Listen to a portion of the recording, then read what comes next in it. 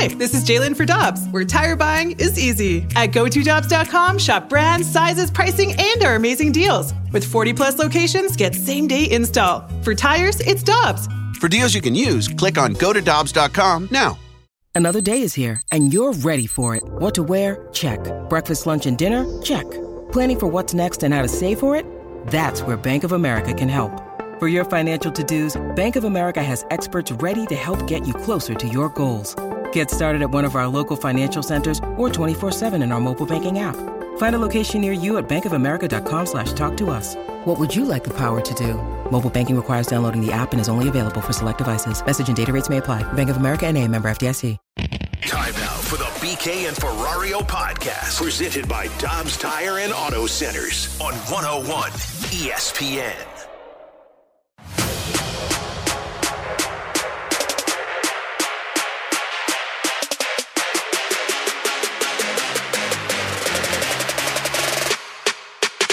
Got a hip thing going. He's got a wrist, a hand where he got hit, and he still wants to play every day. And it just speaks to his competitive nature. This is a tough dude that loves to be out there, loves to help the team win. And yesterday, it was grabbing pretty good. So we took him out of the game, make sure it wouldn't get worse. But man, gotta respect the heck out of the fact that he wants to play regardless of how he feels. Alongside Alex Ferrario and Tanner Hendrickson, I'm Brandon Kiley. That audio courtesy of Bally Sports Midwest. That was Ollie Marmol talking about Wilson Contreras, who's been battling through a whole lot of injuries to finish out this season. He's going to be headed to the IL. Sounds like that will end his 2023 season. And Alex, if that is indeed the case, he does so with an .825 OPS. He was basically offensively exactly what the Cardinals expected him to be. And I say all of that because as I was watching MLB Network yesterday, they were going through last offseason's free agent signings. And a gentleman named Joel Sherman, who works for the New York Post, brought up, hey, 8 of the top 10 signings or so, if you could give them a mulligan, the team that signed that respective player, they would say we would not do that again. We would have rather not signed that player, amnesty the contract, let's start fresh again. Here's what he had to say when he was breaking down the Wilson Contreras deal here in St. Louis. Joel Sherman talking about Wilson Contreras. So for 20 years, they won one way, which was to prioritize defense behind home plate. And then they went a completely different way a month into the season. You want another post headline? Catcher who never was thought of as great defensively concerns the Cardinals defensively. Wilson Contreras. Guys, help me. Wilson Contreras had exactly the season you would expect him. Wilson Contreras had an A season compared to his history. It looked just like last year's season. He is exactly who the Cardinals should have expected him to be. But who did the Cardinals expect him to be? They turned on this guy, some of their pitchers early in the season, that he wasn't Yadier Molina. Duh! I could have told you that before you wrote the first check.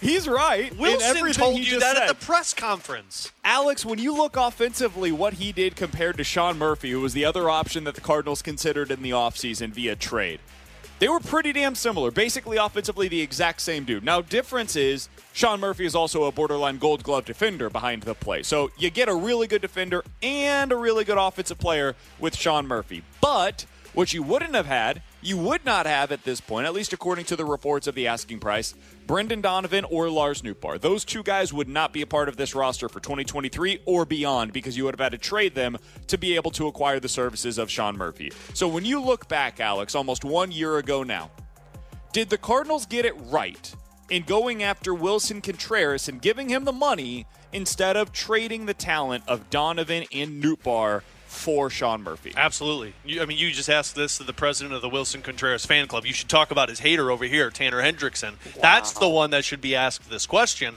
But yeah, when you're looking at what next year is supposed to be for the Cardinals, Brendan Donovan and Lars Nootbaar are pillars for that team. If not, we're talking about you potentially not having two outfielders, depending on where Brendan Donovan's playing on this team, one for sure, and you're talking about two on-base guys and left-handed bats for a catcher. And look, I love what Sean Murphy has done. Sean Murphy is an incredible player.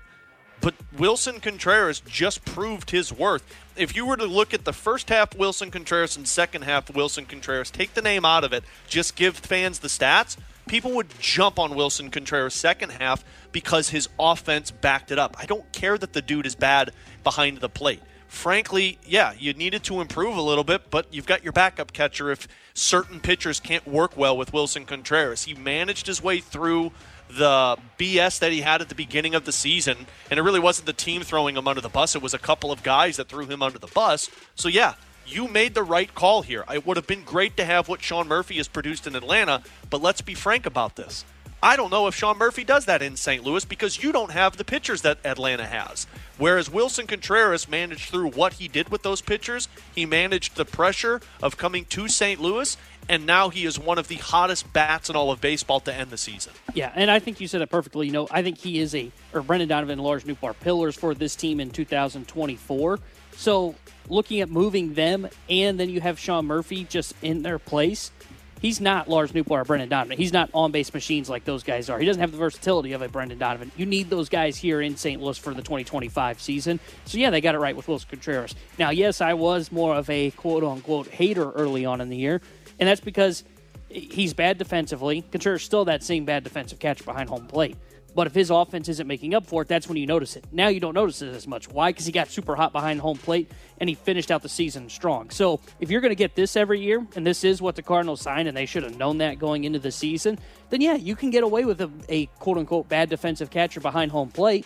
You can improve his framing in the offseason. Like I don't doubt that they can help work on that and make him better there.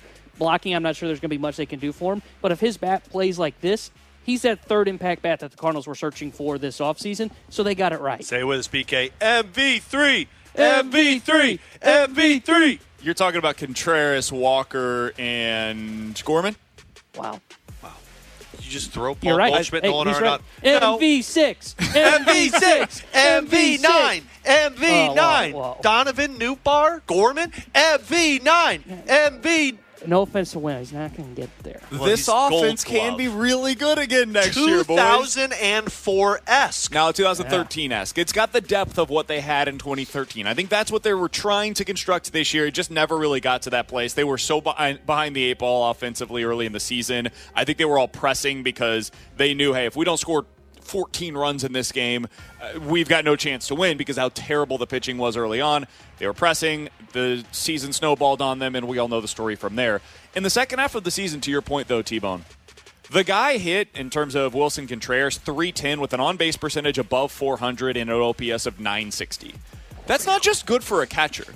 That would be one of the best hitters in all of Major League Baseball, and he did that over the course of 45 games.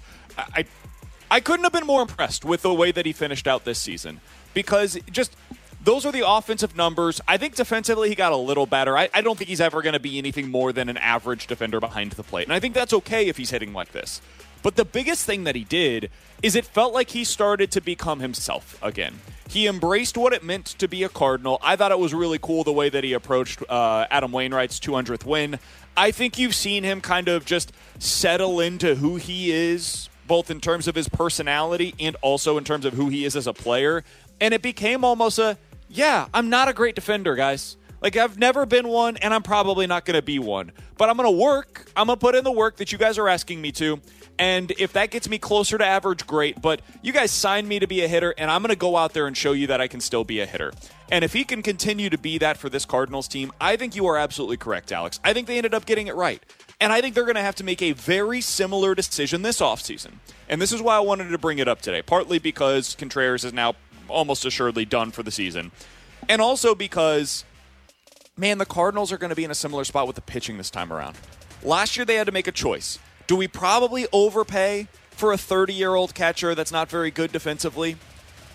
Or do we go out there and get the guy that does everything we want him to behind the plate? But, man, it's going to cost us. Like, whether you...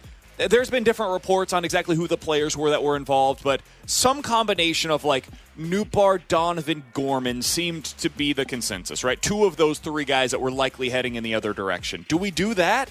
And they decided, you know what, let's just spend the money. Let's spend the money, let's keep this offense, because we think this offense has the potential to be special, and if we pull pieces out of it, could be the Jenga board that falls over as a result.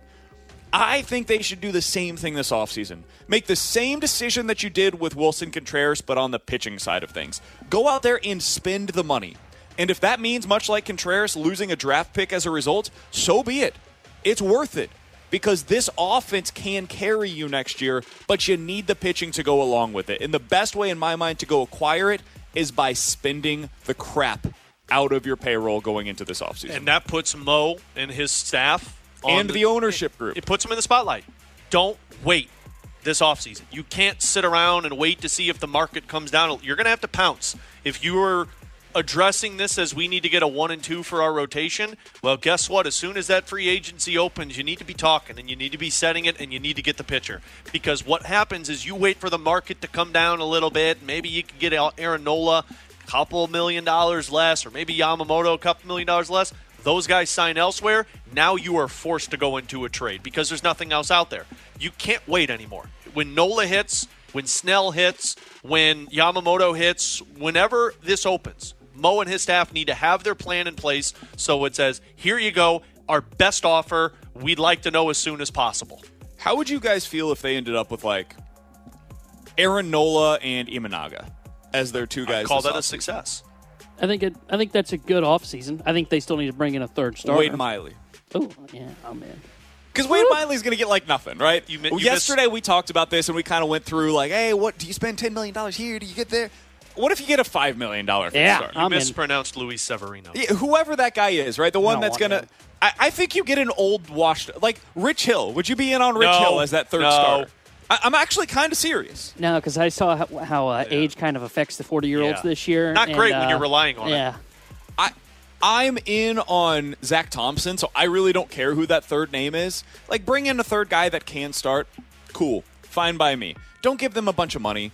Don't do anything crazy there. Spend your money on the top two guys that can be in front of a guy like Miles Mikolas. That's in this when rotation. You wait. That's what you're spending. The third guy is the one you wait until spring training is like 2 weeks away, and a guy still doesn't have a job. Yeah, the musical chairs game where there's no chairs remaining. You're like, hey, we brought a chair for you. Wade Miley. My name's John Mozeliak, and I have a chair for you to sit in. It's not a very nice chair. When a guy it's not going to feel good, but it's $2 million worth of a chair. When a guy is at home sitting with his wife and family deciding if they want to go play in Japan or Korea or play in AA, that's when you call that individual and say, hey, what about St. Louis? Somebody on the text line, I think, has my ideal offseason. Guys, sign Yamamoto, sign Sonny Gray, go get Wade Miley, and then just be done with it. That is... Do you know how thrilled I would be if they had that offseason? Yamamoto as your front-end starter. He's 25 years old. Yeah, you're going to have to pay way more than you want to for him. So be it. Go pay the money so you don't have to trade the assets. Sign Sonny Gray, who has been the second-best pitcher, arguably, in the American League this year.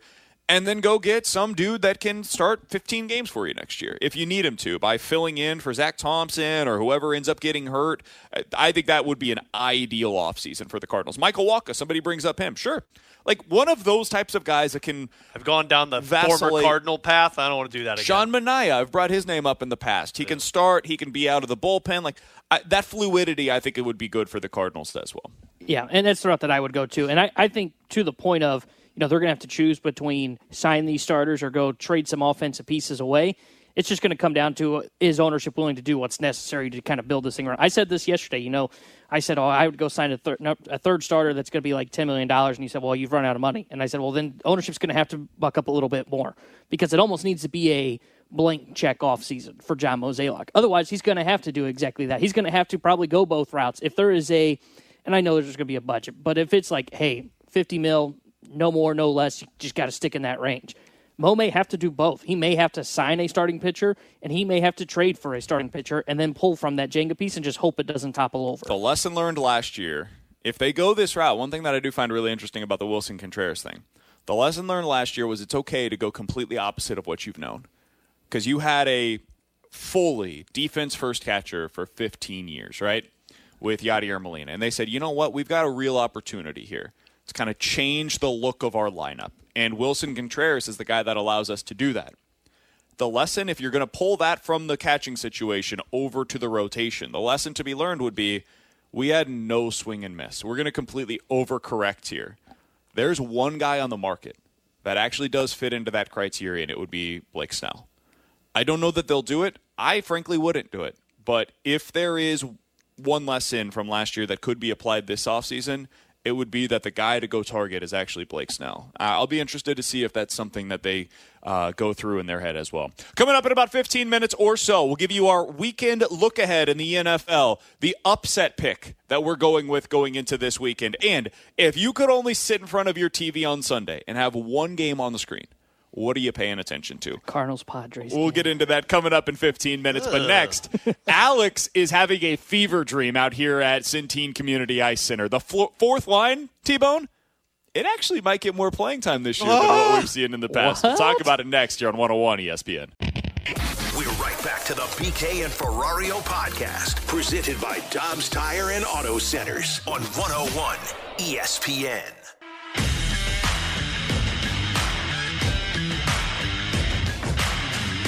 Alongside Alex Ferrario and Tanner Hendrickson, I'm Brandon Kiley. You've got BK and Ferrario here on 101 ESPN. Hey, we're broadcasting live from the E&B Granite Studios out at the Centene Community Ice Center, where the Blues continue with training camp ahead of the 2023 NHL season. And Alex, I know you are excited about what we're watching out there because the Blues are on the ice, and you've been giving me updates about a whole lot of players that are expected to be on this year's fourth line, or at least that are competing for this year's fourth line. One of those players is Nick Ritchie, who came in on a PTO. You know, I've been calling for this guy for 3 years now.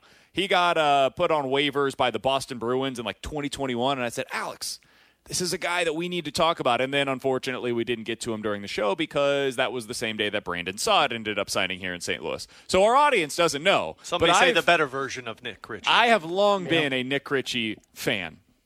Craig Berube sure sounds like he's a Nick Ritchie fan as well. Here's what he told Bally Sports Midwest yesterday. Like, he's a big guy. He's played in the NHL. He's played, that role in the fourth line, third line maybe. He's put some pucks in the net. He's had, a couple good years scoring some goals. He's a big body that has good hands around the net. I like his size, obviously, and his, again, he's got experience. He's got to be a big body. He's got to use his big body. Get on the forward check, control things down low in the offensive zone, get to the net offensively, just be a heavy guy, make it hard on the other team, and then just be responsible defensively. What you just heard Craig Berube say is what he has been calling for the last couple of years. Somebody to be a big body and go to the front of the net and park himself there. I said it yesterday. Tanner and I were watching the opening of training camp, and off of a rush drill, Nick Ritchie skates up the ice, a lackadaisical shot on net, which hit the net, by the way. That's a point to take into consideration. And then my dude just turns around and plants himself right in front of the eyes of Malcolm Subban. And it's desperation for this Blues team to get big bodies. You need to create space in front of the net. It's what Pat Maroon was so good at. It's what David Backes was so good at. Frankly, it's how Keith Tkachuk made that Hall of Fame career. You don't have it, and Nick Ritchie is going to provide that. Now, the question is going to be, does Nick Ritchie out-compete the 7-15 forwards that Doug Armstrong talked about yesterday? And that's the part that remains to be seen. I think Nick Ritchie already has an advantage over all of these players because when you go to the list of guys like Mackenzie McEachran or Nikita Alexandrov or Nathan Walker, those guys aren't power forwards. Those guys play rush. Those guys take shots. Nick Ritchie is the only power forward in that group.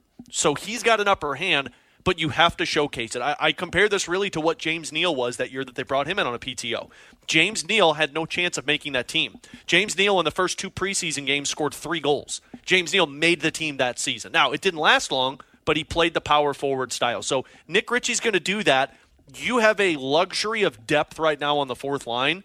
If Nick Ritchie becomes an extra forward to play and compete with Sonny and Blay and Neighbors and Toropchenko and then a couple of guys in the minors, Zach Dean made a nice play, Matt DeFranks just tweeted out, we're talking about a line that is going to earn the responsibility from Craig Berube to play late in games. We're talking about a line that is going to be used as much as they used to use the line in 2019. I think that what you're watching right now with what the Blues are creating with their fourth line is the reverse of the identity from a year ago. One of the things that this team did really poorly was creating opportunities in front of the net, Alex. I've got the numbers to back this up because I got into my spreadsheets. Of course and you I was typing up a bunch of stuff and trying to find out, all right, what went wrong for this team last year? Alex, I've got some numbers for you. Okay. The Blues last year in terms of rebound shots for. So they create a rebound opportunity and boom, we're going to whack that bad boy right back into the net, right? Whack it. last in the NHL. They had 131 of them. Oh, well, that's not good. No bueno. For context, number 1 in the league last year was Carolina. We all agree pretty good hockey team, right? During the regular season, at least. Didn't make it very far in the playoffs, did they? 294. Hot damn.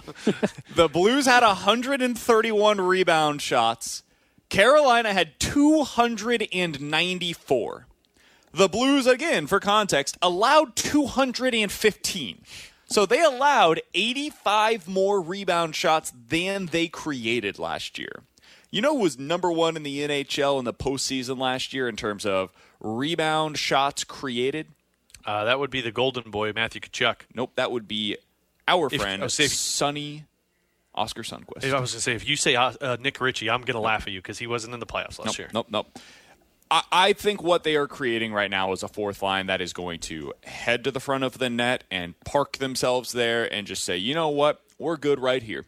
And if you have guys like Nick Ritchie, Sammy Blais, Oscar Sundqvist, Toropchenko, Jake Neighbors potentially, all filtering through that fourth line, dude, you can play that line 12 or 13 minutes a night and you feel good about it. Like, it's not one of those things where you're like, third period, we got about 10 minutes to go. Can we send these boys out there? No, you're like, hey, third period, 10 minutes to go, get out there.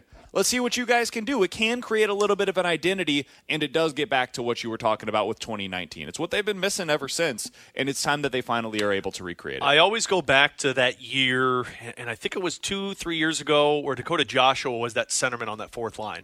And Craig Berube, that line would play 4 or 5 minutes a night. And Craig Berube would be asked afterwards why he wouldn't use them. And I think Klim Kostin was on it as well, and he said, because they haven't earned the trust from the coaching staff yet in certain situations. They're unpredictable. Yep. You don't have that unpredictability this season, with or without Nick Ritchie. Nick Ritchie's a veteran. Nick Ritchie, what I love about him is he shoots the puck. Like, my guy, he'll get 4, 5, 6 shots on goal if he's going to play 8 minutes a night, because when he goes out there, he knows what his duties are. But if he's in the lineup, if he's not in the lineup, we're talking about 6 guys that could be Toropchenko, Sonny, Blais, Neighbors, Nick Ritchie, McEachran, Walker, Alexandrov. Like, all of these guys have earned the responsibility in the NHL and the trust from Craig Berube to not put their team in a bad spot. And that's what you need on a fourth line, especially when you're running your top line. If you're down by a goal, you can't keep running that first and second line out there so much because they get gassed. Or if you're in the penalty box a lot, you've got to have 4 lines to be able to preserve the energy from your top guys so you can use them late. That's what this line is going to provide. And, we talked, I can't remember, I think it was Wednesday when we were out here, the Blues trying to get back to what they were in 2021. I think one thing they can get back to in 2019 with this team, because we said you can't just build the team like 2019. That was kind of a one-off for the St. Louis Blues, is that had an identity line. And I think Craig Berube really wants to get back to having an identity line. And I think because of what you said, you know what you're going to get from this fourth line. You know that what Nick Ritchie's going to do. You can trust Oscar Sundqvist. You can trust a Jake Neighbors if he's going to be on that fourth line. That is one thing that I think that they are trying to pull back from that 2019 team of, we got to have a line that we know is going to go out there, throw the body around, park themselves in front of the net, and we can trust them to play rather than, like you said a couple of years ago, that fourth line was getting 4 minutes, or hell, they weren't even playing 3 forwards on the fourth line. Yeah. They would carry an extra defenseman because they didn't trust that fourth line enough. And I think that's the one thing they're trying to pull back from that 2019 team is, okay, we can't build like that 2019 team was, but we can build an identity line that they used a lot in that playoff run. That's a good point. You know how many times last year we talked about 11-7 and acted like 11-7 was the magic sauce for this team to win hockey games? You can't do that anymore. You can't. The best case scenario for this Blues team is a couple of defensemen step up and make the others replaceable in terms of you can move them around so that you can carry 14 forwards. Because if you go 13-8 again with your roster, that's going to hurt you because there's going to be injuries. So, Alex, I'm going to ask you this question. Jesper Fast, pretty good player. Mm-hmm. Paul Stastny, a helpful fourth liner last year with Carolina. Yeah, I would say so. Those guys were among the top 10 last year in terms of rebound shots, expected goals. Yeah. And that is a big reason why Carolina was at the top of this list that I was just talking about in terms of rebound shots. Oscar Sundqvist was right up there with those players. I don't think we can overstate the importance of Oscar Sundqvist being a part of this team. Now, this is a lot to place on a guy that has not been healthy very much over the last few seasons since being traded here from St. Louis. But if this guy can help you in 60 games, if he can successfully play in 60 games this year, and you get Nick Ritchie, who's a big body to put in front of the net, and Toropchenko, instead of being more – I feel like last year he was a guy that almost won off of the rush, strangely enough. Like he would take that big body, go wide, and then just drive straight at the net. There's value in that. Don't get me wrong. I don't want to take that away from his game. But at 5-on-5, if you're able to play a little more of that cycle game with this fourth line, I do think he is somebody that can succeed by just placing himself in front of the net. I think that is exactly the kind of thing that this team has been missing. It has been way too long since we've seen it from them. And it takes a little bit of pressure in some of those more physical games away from that top line. It takes a little bit of pressure away from a guy like Kevin Hayes as well on that third line. So when you're able to put them out there 12, 13 minutes a night, it's like having a number 5 starter that can be an innings eater for you. And now suddenly it alleviates a lot of that. We can all kind of take a deep breath. And frankly, I think it's going to benefit this team to have a fourth line that is punishing to play against also. And all 3 of those guys will do that. And add in Sammy Blais if he's playing on that, Jake Neighbors. Guys that will finish their checks. Because the one thing that this team didn't have last year was a group of players that could punish the other side that made it difficult to make it through 60 minutes. And that's what I hope that this team is going to take on as an identity for this upcoming season. They've got a lot of options. We'll see what it ends up looking like, especially as we go through the preseason, what the line combinations kind of look like. But they've got 5 guys that are really potentially going to be a part of that fourth line mix. One of the guys that we are not one of the players that we think will make this roster is going to either be sent down to the AHL or be moved on either via waivers or sent somewhere else via trade. We'll get more into that conversation coming up later on this afternoon. With Alex Ferrario and Tanner Hendrickson, I'm Brandon Kiley. We've got Grant Francis doing a great job with us back in the studio. We are broadcasting live from the E&B Granite Studios at the Centene Community Ice Center, hoping to be joined by a Blues player later on this afternoon as well. Coming up next, our NFL weekend look ahead. What's the matchup you're most looking forward to watching this weekend? And if you had to pick one upset special going into the weekend, who you got? We'll tell you next here on 101 ESPN. When you need mealtime inspiration, it's worth shopping Kroger, where you'll find over 30,000 mouth-watering choices that excite your inner foodie. And no matter what tasty choice you make, you'll enjoy our everyday low prices, plus extra ways to save, like digital coupons worth over $600 each week. You can also save up to $1 off per gallon at the pump with fuel points. More savings and more inspiring flavors make shopping Kroger worth it every time. Kroger, fresh for everyone. Fuel restrictions apply.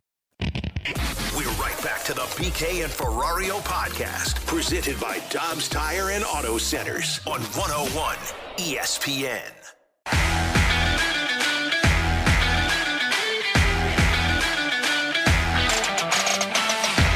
With Alex Ferrario and Tanner Hendrickson, I'm Brandon Kiley. You've got BK and Ferrario here on 101 ESPN. We are broadcasting live at the E&B Granite Studios out at the Centene Community Ice Center, and we're calling an audible because anytime that you've got Kevin Hayes available to you here in the studio, you're happy to be joined by the newest Blues forward coming over this offseason in the trade from Philadelphia. Kevin, we appreciate it, man. How you doing today? Doing well. Just got done with day 2. Tough loss for Team White. We'll put it behind us. I heard you had a breakaway out there, though, so that's a good start for training camp, right? Yeah, it's a good start for training camp. The first 2 days are always fun. A lot of energy, a lot of emotion. Everyone's so excited to be back. Doug Armstrong mentioned yesterday, Kevin, that the first couple of days for the young guys that are trying to make an impression, this is like Game 7 of the Stanley Cup for them, and for some of you guys, it's day 1 and 2 of training camp. What is that like as you're on the ice? No, it's fun. Every training camp is fun. It's hard but fun. You see the young kids, it brings you back to your first training camps, how nervous you were, and you didn't know where you stood. You didn't know what the team wanted from you, but going into year 10 or 11, it's pretty standard now. It's a lot of fun. On a new team, so it is my first training camp in St. Louis, Sure. so I'm looking at it that way. Do you remember those drives into those training camps when you were a rookie of thinking like, oh, geez, I got to go in here and sit in a room? And I mean, you were on some really established teams in the first couple of years with the New York Rangers. Oh yeah, I remember my first camp. I didn't even park in the parking lot because I didn't want to take Really? anyone's spot.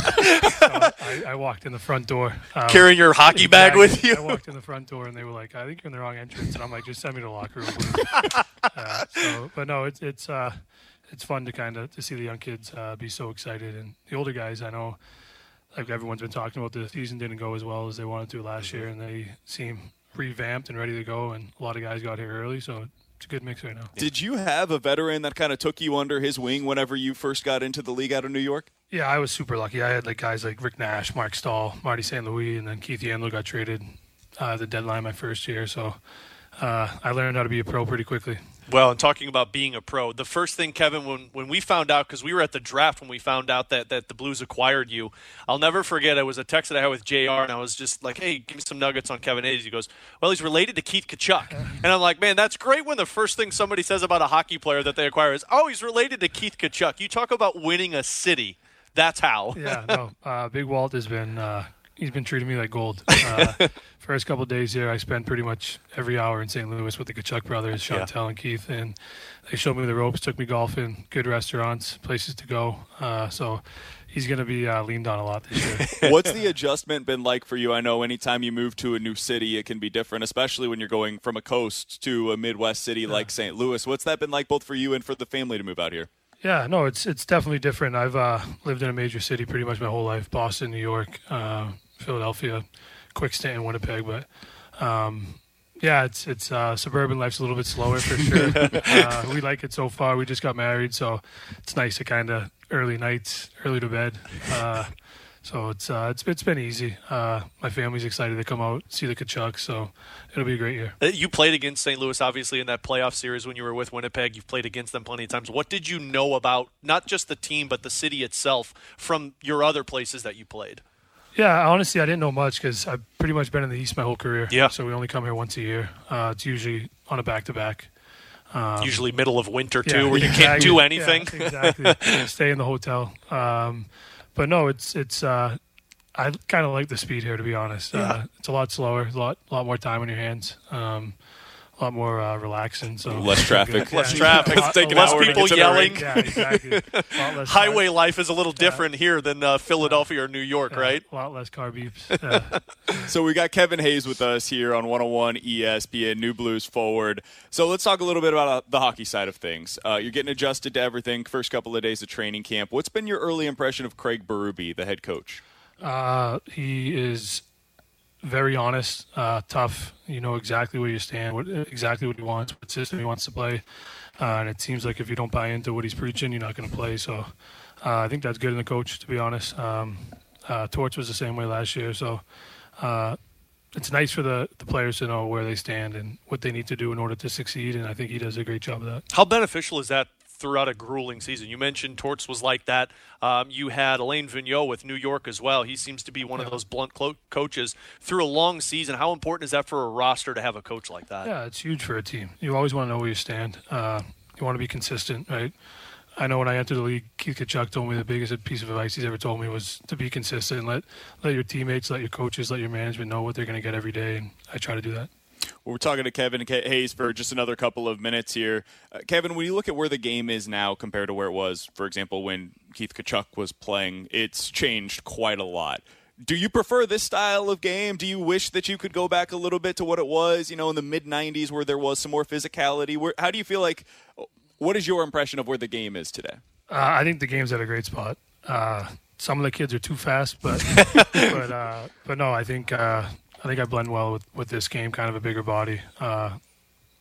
It's not as many penalties as there used to be, grappling and holding, but no, it's fun to see these young kids, see how fast they are, see how in shape they are, and if you're not in shape come training camp, you're going to get exposed pretty quickly, so it's kind of nice. How long does it take to get some chemistry with line mates? Coming to a new team, that's one thing, but also learning your teammates, learning the guys that you're going to be aligned with. How long does that take? I think a few of the hardest things coming to a new team is blending in the locker room and building chemistry with players. Some of these guys have been playing together for a long time. As a new guy, you just try to come in, have a lot of conversation. If a play doesn't go right, you just go back to the bench and say, hey, what do you think happened there? And that's how you build chemistry. Be a good guy and try to learn your line mates. Speaking of that size, Kevin, I am curious because on the defensive side of the game now, you're seeing smaller, faster defensemen than what it used to be, where it was 6'8" guys standing in front of the net, cross-checking you away. Somebody who's made a career of being in front of the net.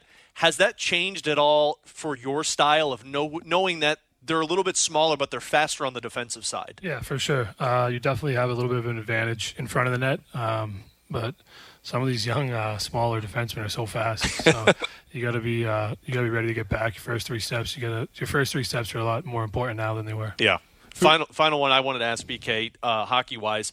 Knowing some of the guys on this team, you've mentioned before we went on the air, you played with Torrey Krug growing up, you've played with Justin Falk. How impactful is that for a player like you who's been in the league long enough, but you come in already established relationships with some of those leaders? Yeah, that's huge. Like I said, it's hard going to a new team. It's never easy. But when you know guys on a personal level, it makes it a lot easier. They tell the guys kind of who I am and what I'm like. I think of myself as a personable person, so I fit into a lot of locker rooms, but it makes my life a lot easier when you enter a locker room and you can have a real conversation right away from day one. So, Who's the best chirper so far out there on the ice other that you've than you? Noticed? The best chirper will probably go to Bertuzzo. Okay. Is Bucci giving anything to you yet now that you're back reunited with him? No, I'm excited to be back with Bucci, though. It's fun to see how he was as a rookie to what he is now, how his game's evolved into kind of purely offense when I played with him in New York, and now he's a really good 200-foot player that's on the PK. It's kind of amazing. Did you know that personality was there when you first played with him? Yeah, for sure. Yeah. He came in, he was great. His English is a lot better now, too. It's a lot easier. Does it surprise you at all how good he's become defensively? I mean, he's one of the better two-way forwards now in the league, and we look at I've said on the air, the way that he approaches the penalty kill, it's almost like he sees it as a power play opportunity for him. Sure. It's when you're that big of an offensive guy coming into the league, and then all of a sudden you buy into the D zone, you don't lose your offensive instinct. So I think it definitely helps him. He's Kevin Hayes, going to have a great season this year for the St. Louis Blues. We're certainly excited to be able to watch you on a night-in, night-out basis. Kevin, thanks so much for the time, man. Thanks, guys. It was a blast. Appreciate it, as always. It's Kevin Hayes joining us from day 2 out at Blues training camp. We're broadcasting live at the E&B Granite Studios out at the Centene Community Ice Center. Coming up next, we'll get to Ask Us Anything, 314-399-9646 here on 101 ESPN. We're right back to the BK and Ferrario podcast, presented by Dobbs Tire and Auto Centers on 101 ESPN.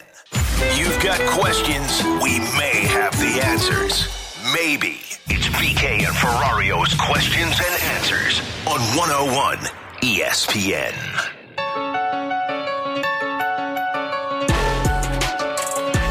314-399-9646 is the Air Comfort Service text line for Ask Us Anything. Jamie Rivers making a quick side swipe here on the show. Let's get to the text line, 314-399-9646. We're hoping to be joined, by the way, by Robert Bortuzzo coming up here in just a little bit. This is always a good question to get. From the 636, BK, did you succeed at anything in life before you got into talk radio? Wow, that was brutal for Ask Us Anything.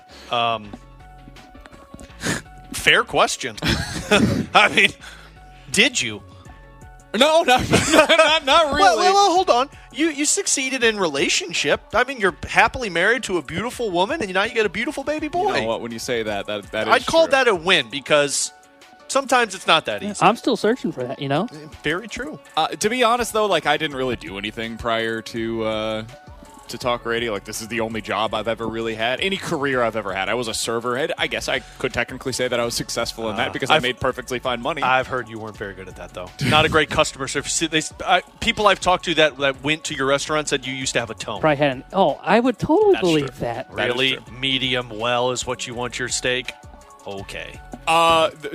A lot of what I do at restaurants, we talked the other day about how I don't send food back. A lot of that is informed by my time as a server.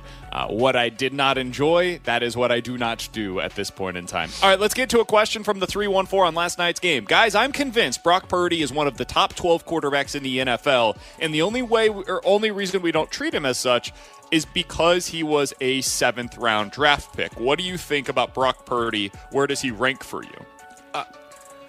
I don't know if I'd have him there yet, but I think he will get there. I put more respect on Kyle Shanahan for what Brock Purdy's doing than just Brock Purdy. I saw this. Somebody said this the other day. I'm curious your thoughts on this, since you mentioned it, Alex. How many quarterbacks would you take to start your team over Kyle Shanahan? So, like, you have a choice. You can either start your team with a quarterback or you get Kyle Shanahan. How far down that quarterback list do you get before you say, you know what, I'd rather have Kyle Shanahan than any other quarterback in the league? Is it like 6, 5? Well, Mahomes, Allen, Burrow, Herbert, Jackson.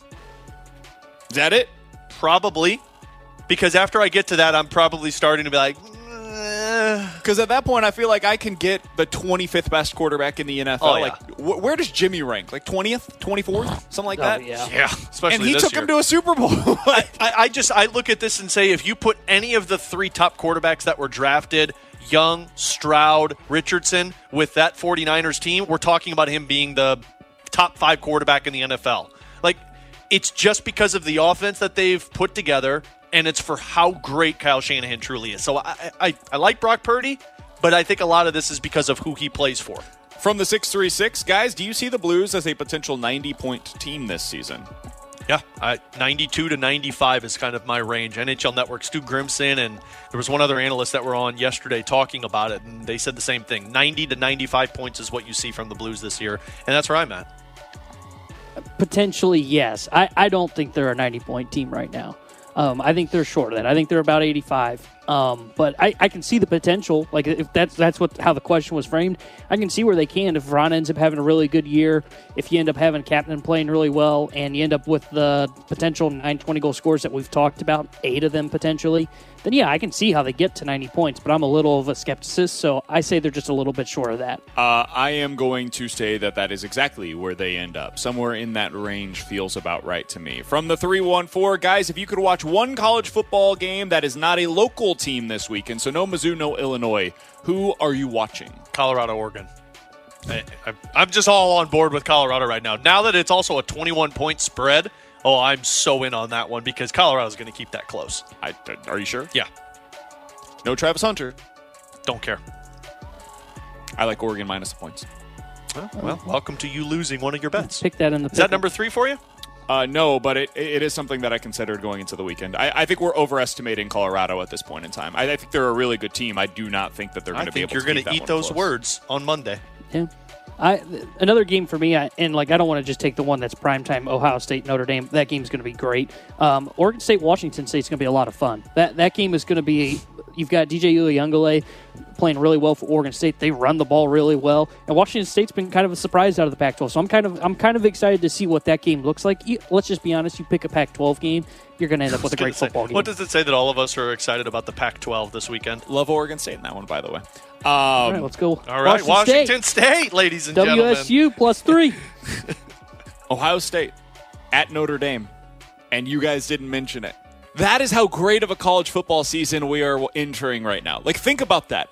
If I had told you before the year, hey, there's going to be 2 games that you find to be as intriguing or more intriguing than Ohio State versus Notre Dame, 2 top 10 teams in week 3 of the college football season. Dude, it is such a great college football season that we're entering. Man, pump your brakes. I read an article I think it's today. the best that we've seen in 15 years. I think you're right. I read an article today that was saying there's a chance before we get to October, you could have both Ohio State, Alabama, and Clemson looking on the outside, if not eliminated from the college football playoff by the end of this weekend. Yeah, I think it's very possible, and it's because there is more parity than there has been in a really long time, and that's what I like about it. I enjoy when we're not totally sure who's going to end up in the college football playoff because there's a bunch of teams that are really good. Dominant teams are good for college football. I think when you have too long of a period of time, though, with one team that is dominating, it becomes something that feels too repetitive. Like in the NBA, I think it became a little repetitive for some people when it was Golden State versus Cleveland/Miami every single season, right? Eventually, you want to see something that feels a little more new. You want to see something that is a little fresh. Alabama, Clemson, and Georgia have dominated the sport for a decade.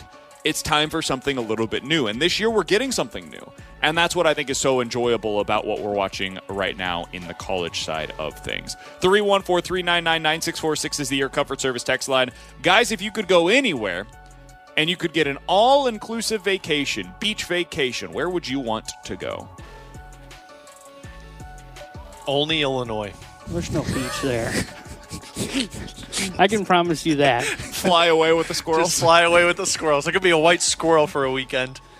Katie and I have always wanted to go to Bora Bora. Oh, hell yeah. We're never going to be able to afford to go, but we've Tahiti? always wanted to go there. And then what's the, oh my God, what's it? It's like Cape, Turks and Caicos, that's what it is. I was like, where's this, Capes or something? Not Cape Girardeau, I've been there. No, Turks and Caicos is another one that I've heard is incredible. That's a good one. I would want to go to I don't know like a specific beach, but I would love to go to Costa Rica and do it somewhere. Oh, sure. I've always wanted to go to Costa Rica because ever since I watched a video on it in Spanish. I didn't pick up anything in Spanish class outside of I would love to go to Costa Rica. It might have been on PBS. So it's a different kind of beach. It's like a Mediterranean area, but I would love to go to Greece someday. My buddy went there for his honeymoon a few months ago. Some of the pictures that he came back with, absolutely incredible, stunning. And it's a totally different vibe. I've been to Mexico. I've been to Jamaica, been to the Dominican, been to Peru. So I've been kind of in the central South America areas. Only we were money bags like you, right? Man. Unbelievable. I prioritize travel. Is that where you're going it's Monday? Something that I love. Yeah. Is that what you're doing this weekend? You're going to Mexico casually? No, I'm actually going to Disney World. Oh. Free zoo here. He's taking off the day so he can go to the zoo. Yeah, it's my wife's final day of maternity leave. Actually. So I would too. I did it actually when I was off last week or 2 weeks ago. Went to the zoo. Be awkward though when I just go by myself. Coming up in 15 minutes or Pay so, somebody to go with you. We will give you our football pick'em of the week. No! You can fade all of our picks, and you will be highly successful. We'll get into that coming up in about 15 minutes or so. Wrong. But coming up next, the Brewers are not a particularly high bar for the Cardinals to clear this offseason, and I don't think that's the team they should be targeting. We'll talk about why coming up next here on 101 ESPN.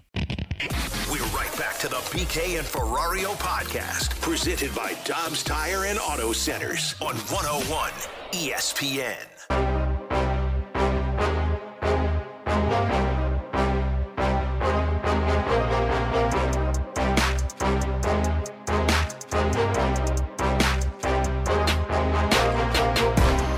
So as I've been watching this Cardinals series against the Milwaukee Brewers, I've thought one thing to myself, Alex.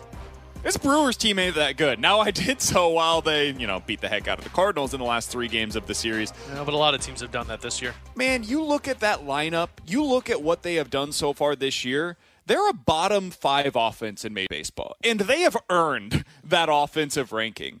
You look at some of the guys that are hitting in the top 5 of their order, it's guys they picked up off of waivers or guys that they traded for at the deadline. I mean, how many people in our audience do you think, Alex, are familiar with Sal Frelick? I think because that was the guy that led off yesterday for the Milwaukee Brewers. On the season, he has a 750 OPS. He frelicked all over the Cardinals' pitching. Am I right? That was terrible. Like frolicked? Frelicked. Yeah, basically the same thing. That's what I said. The reason why I bring this up is because as we go into the offseason, there's going to be a question of what do the Cardinals need to do? What is the target? How high do they need to get in order to be a playoff team again in 2024?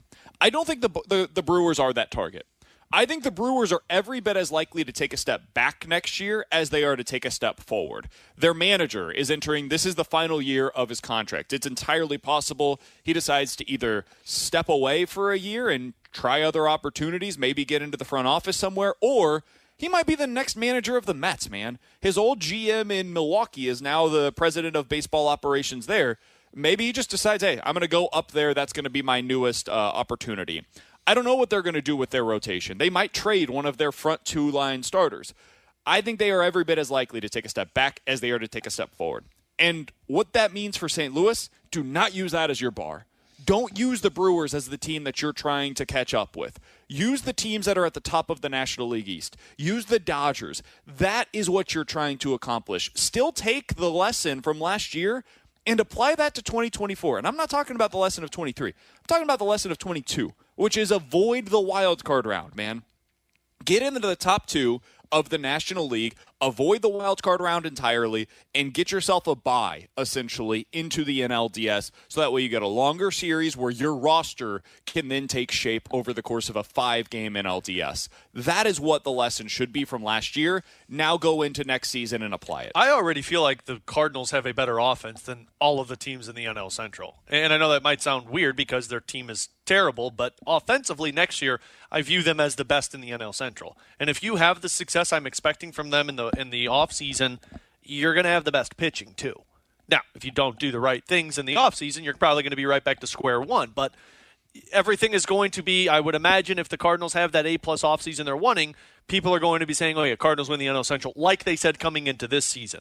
The Cardinals have never, John Mozeliak has never used the division to say, oh, well, we have to do this in the offseason because this team's doing that. Mostly because nobody in that division does anything, specifically the Brewers and the Reds. That might change this year. I'm anticipating the Reds to be aggressive because of the young core that they've got. I'm also anticipating the Brewers to be aggressive now that they're changing. Just because I think they're changing things in terms of the front office. And I think the mindset might shift a little bit. In Milwaukee? Yeah.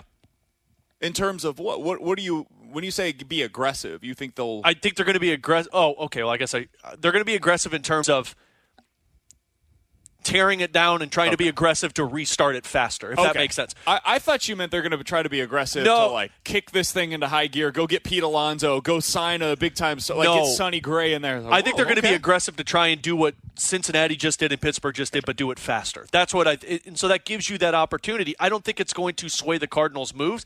I think the Cardinals already know what has to be done because they know they can be superior in that division. Yeah, and I think you're right. They cannot build like it is the NL Central that they're trying to surpass. Yes, you are behind everybody right now, but I agree with you. I think their offense is the best in the NL Central. I think if you make the right moves on the pitching staff, you have the best pitching staff in the National League Central.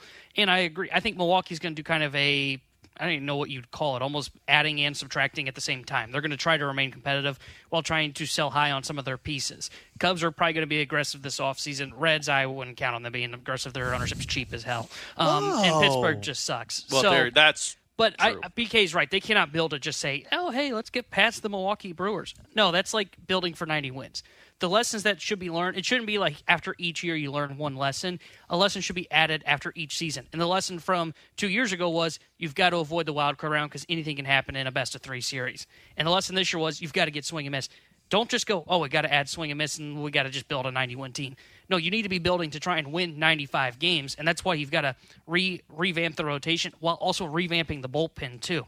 I think my biggest fear for the Cardinals this offseason is they go, we'll figure out the bullpen. We'll figure it out. We got numbers there. We'll just let those guys pitch, and if anything, we'll add at the deadline. They do that, my fear would be, okay, you built another NL Central 90-win team or 85-win team that you have to add at the deadline to get to 90 wins just to win the division when they should be trying to build and go, we've got to find a way to get ahead of the Dodgers or try and catch up to the Atlanta Braves because we need to avoid that wild card series. 314-399-9646 is the Air Comfort Service text line. This one comes from the 314. Guys, it figures BK would think that the Cardinals are going to do something different than what they've done for the past 20 years. Now they'll be aggressive. Okay. Then the other teams, according to BK, won't be aggressive or at least try to be better than the team that they have right now and be more competitive than they have been in the past. None of this makes any sense. Every team is in a different period of their life cycle. And right now with the Brewers, they're in a really interesting spot, in my opinion. They've got a team that is going more towards the young side of things. They're calling up some of their prospects. You think back to the beginning of the year, some of the success that they were having was because of some of their young guys that were called up. The guy that I just mentioned, Sal Frelick, he's a former top 100 prospect. They have high hopes for him in the future, and I think that's the way that they're going to be trending. I think they are going to go much younger going into next season, and when you go young like that, we have certainly seen this firsthand here in St. Louis, and we're seeing it in Cincinnati. The highs are really high and the lows are really low. And those valleys, they take a while to get out of because they have not gone through the experiences of a Paul Goldschmidt, a Nolan Arenado, a Wilson Contreras. And the nice thing about those guys is when they do go into those dry spells, and we've seen it, they go through some slumps, they're able to get out of it a little bit quicker. So that is one of the many reasons why I believe that the Brewers going into this offseason, I don't think they're tearing it down to the studs. I don't think this is going to be a team that wins 70 games next year. I think they're going to be competitive 85 to 90 again. I do think there's a real chance that they trade one of their front two starters, though, and they probably do so to kind of reset the clock on what their team can be. I do think there's a real chance that their manager, who I believe to be one of the best in the game, if not the best in Major League Baseball, ends up taking a job elsewhere or taking a year off next season. And if all of these things happen, yeah, I think they're going to take a little bit of a step back heading into 2024. I think the Cubs are about to be super aggressive. I think they might be in the Shohei Ohtani bidding war. Agreed. I think they're a team that is probably going to try to keep Cody Bellinger this offseason. I think they're absolutely going to be in the Pete Alonso sweepstakes. Like all of these things, I think it's in play for the Chicago Cubs because they're ready to start winning again. So, yeah, you are in a competition with the Cubs, but I think that is more your competition than Milwaukee. And the reason why I believe the Cardinals are going to do something that they haven't done in the last 20 years is because we've never seen them do this. We've never seen them in the last 20 years be embarrassed. That was the word that yesterday, Alex, when we talked to Doug Armstrong, he said we were embarrassed by what happened in the 2022 season. I think that the same is true for the Cardinals. I think the ownership is embarrassed. I think John Mozeliak is embarrassed. And I think that is going to trickle down into the decision-making of what do we got to do to get this thing back on track. So for all of those reasons and so many others, that's why I view this offseason the way that I do. Is it weird that I don't feel that the Cardinals brass feel embarrassed? And I only say this because I think the Cardinals, in terms of the DeWitts and John Mozeliak, are set in their ways and know that this is a process. And they view this as, well, we're still doing the right things in terms of growing and developing our young talent. Look at Tink Hence, look at Graceffo and McGreevy, look at all of the offensive weapons that we've brought up. I think they're frustrated at how the season went, but I also don't think it's to the point of embarrassment that says we've got to change things significantly. So I kind of understand where you're coming from, because I think they don't view it as the Blues do, where the Blues are saying publicly, this is a retool. We were at a spot where we were kind of at the end of our competitive window, and the best thing for us was to kind of retool this thing on the fly. The Cardinals are viewing this more as this is a one-off. This is a one-off. Now, with that being said, I do think they will change their ways and be more aggressive this season by adding in a ton of starting pitching to help to avoid this. So is it embarrassment? I think I believe it is. I think they can't look at the product and go, oh my gosh, look at what we built. Just look at the attendance for games right now. There's nobody at the ballpark, and that is something that screams to Bill DeWitt and ownership group. But I think they will still be aggressive, but I do think they do view it a little bit different from the Blues, where the Blues said this is a retool. This is going to take maybe 3 years before we're actually super competitive. Maybe we back our way into the playoffs. I think for the Cardinals, the goal is, hey, we want to build a contending team next year, and this was just a one-off for us. I do think the Cardinals are embarrassed. And if they're not, then shame on them, frankly. This has been an embarrassing season for them, dude. The year that they let Adam Wainwright walk out the door, and listen, Waino was not good this year, and I don't think Waino gets to 200 if they were not a bad team, because I think he would have been pulled out of the rotation. He would have had to have been, because he wasn't performing. If they look at this and they say, what could we have done? Really? What was there to do? Then shame on them. And everybody should be fired. Is it bad that I do feel like they kind of view that? Why, though? Why do you feel that way? Because the free agents weren't in the mindset of the Cardinals like, oh, yeah, this is worth it, in terms of the pitchers. And they obviously weren't going to make a trade to get a catcher with those guys. You think they're going to make a trade to get a pitcher? I think looking back, they regret not being more in on Pablo Lopez.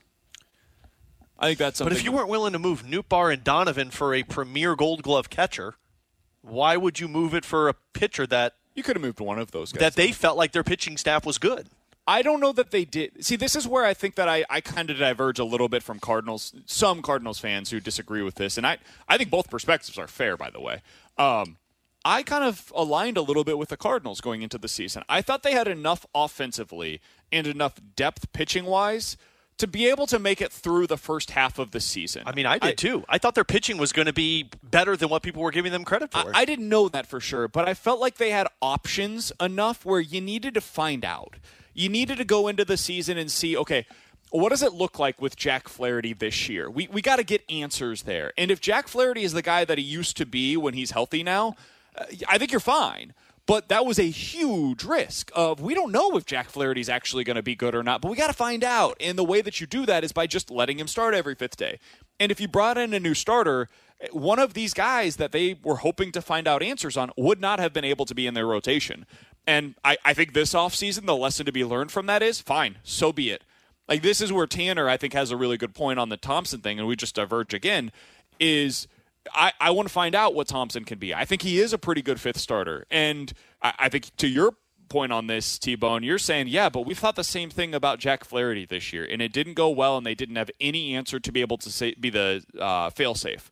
You can't do that again next year. So I think they have learned from it. I think they might not be as fully invested as what some fans would say, where, hey, go get Nola and Snell and Yamamoto. I don't think they're going to do something crazy like that, but I do think they're ready to splash into this offseason market and go get one of those premier free agent starting pitchers. I think that's something that they know they have to do it in order to fix this rotation. Coming up next, we're getting to our football pick'em. T-Bone is currently in the lead. He's got 7 points after the first 2 weeks with his picks. Alex and I are both tied. We've got 2 weeks left in this first month of our pick'em challenge. We'll get into it next year on 101 ESPN. We're right back to the BK and Ferrario podcast, presented by Dobbs Tire and Auto Centers on 101 ESPN.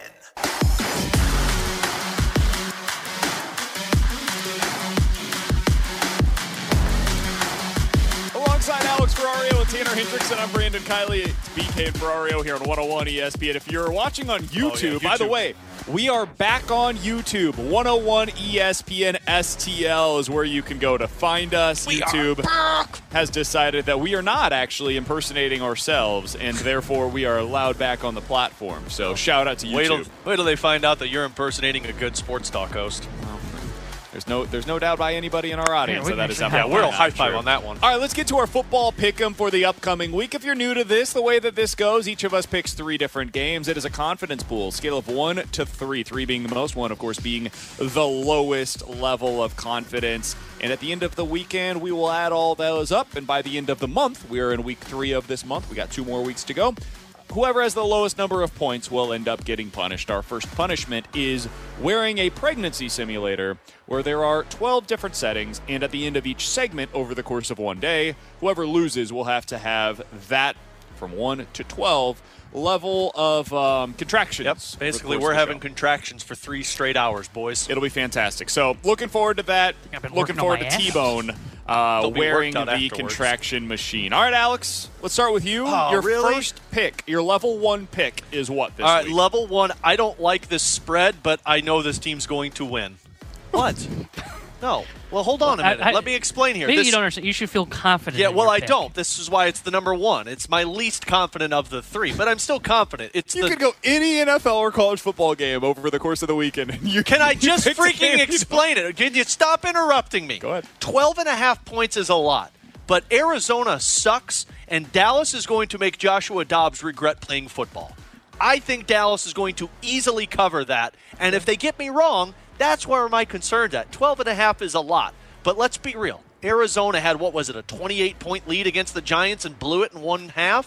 So number 1 on this in terms of confidence, Dallas minus 12.5. I actually like that pick. 12.5, anything above 10 makes me nervous when I pick that spread, especially when it's a favorite on the road. Yeah. No, it should make you nervous, but I like the pick. That defense going up against Josh Dobbs doesn't seem like it's going to be a good combination for Arizona. All right, my first pick, my level 1 pick for the week, is actually going to be the New England Patriots. I like the Patriots in this spot a whole lot, guys. The Patriots defense and Bill Belichick going up against Zach Wilson and the Jets offense, and I'm only laying 2.5. They could win by 3. They can win a 23-20 game on the road in New York, and I can go ahead and take that points. Yeah. If this was 3.5, I wouldn't touch it with a 10-foot pole. At 2.5, I love the Patriots on the road at New York minus the 2.5 points. I like that one. That was one that I kind of went back and forth on, but I just don't trust either team enough. There were 3 games I went back and forth on for my number 1 pick. I thought about the Steelers in Las Vegas. I don't trust Kenny Pickett. I also thought about that Pick'em game in Minnesota, but I don't trust either team, Minnesota or the Chargers. So I settled on, because the news just came out about 20 minutes ago, I'm going to go with the Ravens minus 8 versus the Colts. Anthony Richardson has officially been ruled out. I don't even know who their backup is. I think it's Gardner Minshew. It's Thor, man. Yeah, that screams turnovers. I think Baltimore's going to have an easy time covering that spread. I like the Ravens minus 8. Wasn't going to take that until Richardson just got ruled out about 20 minutes ago. Well, speaking of somebody ruled out and swaying my decision, never mind. This is my number 3. Bad transition by me. I can't do number 3 yet. Number 2 on this list is I'm going to pick Brandon Staley's team. Oh, I thought about this and chose not to do so. I just said I wasn't doing It's plus 1.5, which is why I'm leaning towards it. I know both teams need a win, but if you're the Chargers, you need it more than anybody else. And I'm expecting Mike Williams and Keenan Allen to have a big game. Do we know if Eckler's back in or not? He's not expected to play. He's not expected, so you're going to have, Joshua Kelly as the backup in this one. It's a 1.5-point spread, and I'm going to go with the team that's the underdog here, and I think the Chargers can do this one. I think Joey Bosa is listed as questionable as well. Did not practice yesterday, so I wouldn't expect Joey Bosa necessarily to play either. I think the Chargers are a better team. I like the pick. They were a part of I had 5 games that I was looking at. They were one of the 5. I just couldn't bring myself to do it. My 2-point game instead, though, is going to the college side of things. I mentioned this earlier, guys. Oregon State has a tremendous running game. And they've got your boy, DJ Uyunglele. Ooh-wee! I think Oregon State is a significantly better team than Washington State. I think this line should be about 6.5, and instead it's only 3. Give me Oregon State minus the 3 points. I'm going to the college football side of things for my number 2 pick this weekend. Yeah, I don't trust Uyunglele enough yet to where I was willing to take that game, because I did look at that game also. I'm going to the college slate too for number 2. I believe this team is winning this game outright. Ohio State is overrated. Give me the Notre Dame Fighting Irish +3 against Ohio State. They are at home, and I am shocked that they are not favored against Ohio State. I think Ohio State, they don't have a quarterback. I know they've got great weapons, but they don't have the quarterback that Notre Dame does in Hartman. I like the Notre Dame Fighting Irish +3. Like the other side of that one. I actually like that's a win. Like T-Bone. That's 2 points, baby. All right, going back to my transition that I didn't get to use, but it was perfect off of T-Bone's number 1 pick. My number 3, speaking of somebody being ruled out and changing my decision, I'm taking Seattle minus 5.5. The Red Rocket is playing for Carolina. I couldn't even tell you the last time he started as a quarterback. I know it was with Chicago, but it's been a while. Last year. I thought it was 2 years ago. Saints quarterback. Oh, was it? Oh, well, we all know how that went for them. See, that's how bad it's been. I think Seattle's going to be easily with this one. I know Metcalf was a questionable, but I think he practiced yesterday, if I'm not mistaken. I think Seattle easily handles that minus 5.5. I like that game, and then I saw that it's supposed to rain. And as I learned with the Cincinnati Bengals in Week 1, it rains, anything can happen, so it scared me away from it. I did like that pick at all. Yeah, but if it rains, that means they're going to run the ball, and that means Kenneth Walker is going to get the ball as much as possible, and I fear for the opposition when Kenneth Walker rushes. Can we acknowledge what just took place? I don't think that dude knew where he was. I think he thought he was going into a bathroom. So we're broadcasting live at the E&B Granite Studios out of the Centene Community Ice Center, and the way that this studio works, we're kind of like at the end of the hall as people are walking towards where the Blues are practicing. Now, Blues practice is over at this point. There is really nothing more going on down here at the Centene Community Ice Center. And a gentleman just walked over, opened the door as if he knew exactly where he was going. Oh, he knew what he was doing. Looked in, and we all kind of looked at him like, what do you think you're doing in here, my friend? So that is why, if you're watching on YouTube, we all just looked like we had seen a ghost.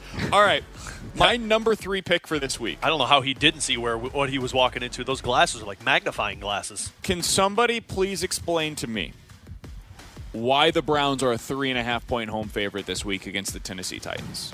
Forward, baby. I think that the Titans are a better football team right now. I like their defense every bit as much as I like the Browns' defense.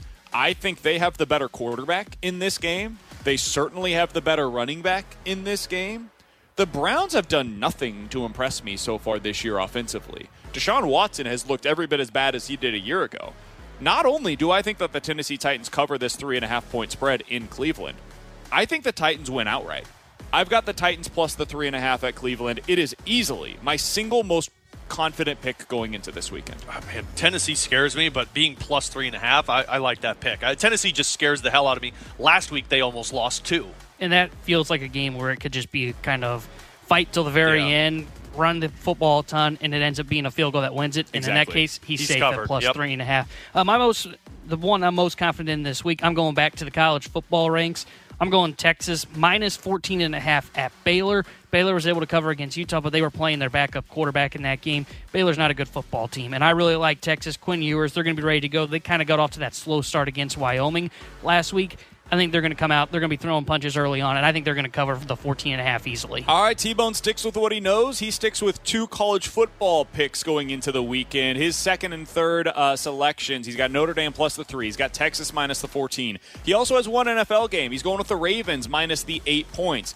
Alex is taking a big favorite with the Cowboys as a minus 12.5-point favorite. He's got the Chargers plus 1.5, and he has the Seahawks as a 5.5-point favorite as well. I'm going with 3 games that are expected to be roughly within a field goal. I've got the Patriots minus 2.5 against the Jets. I've got Oregon State minus the 3 against Washington State, and I think that the Titans will not only cover the 3.5-point spread in Cleveland, I think they flat out win that game against the Cleveland Browns. Boys, how do you feel going into this week with your selections? This isn't good because I feel confident with my picks. Last week I didn't, and I got 5 points out of it, or 3 points out of it.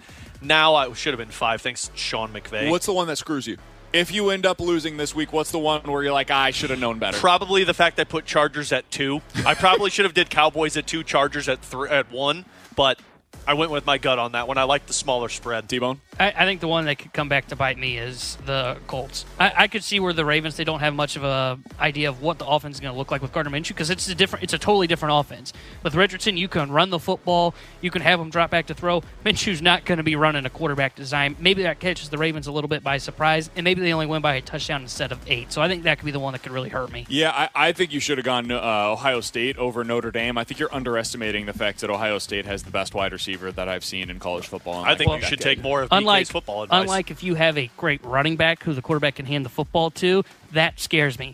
This quarterback can't get the ball to the damn wide receiver, so I'm not that worried. Yeah, my concern is that I'm underestimating what Washington State is so far. That's the game that I am probably most worried about.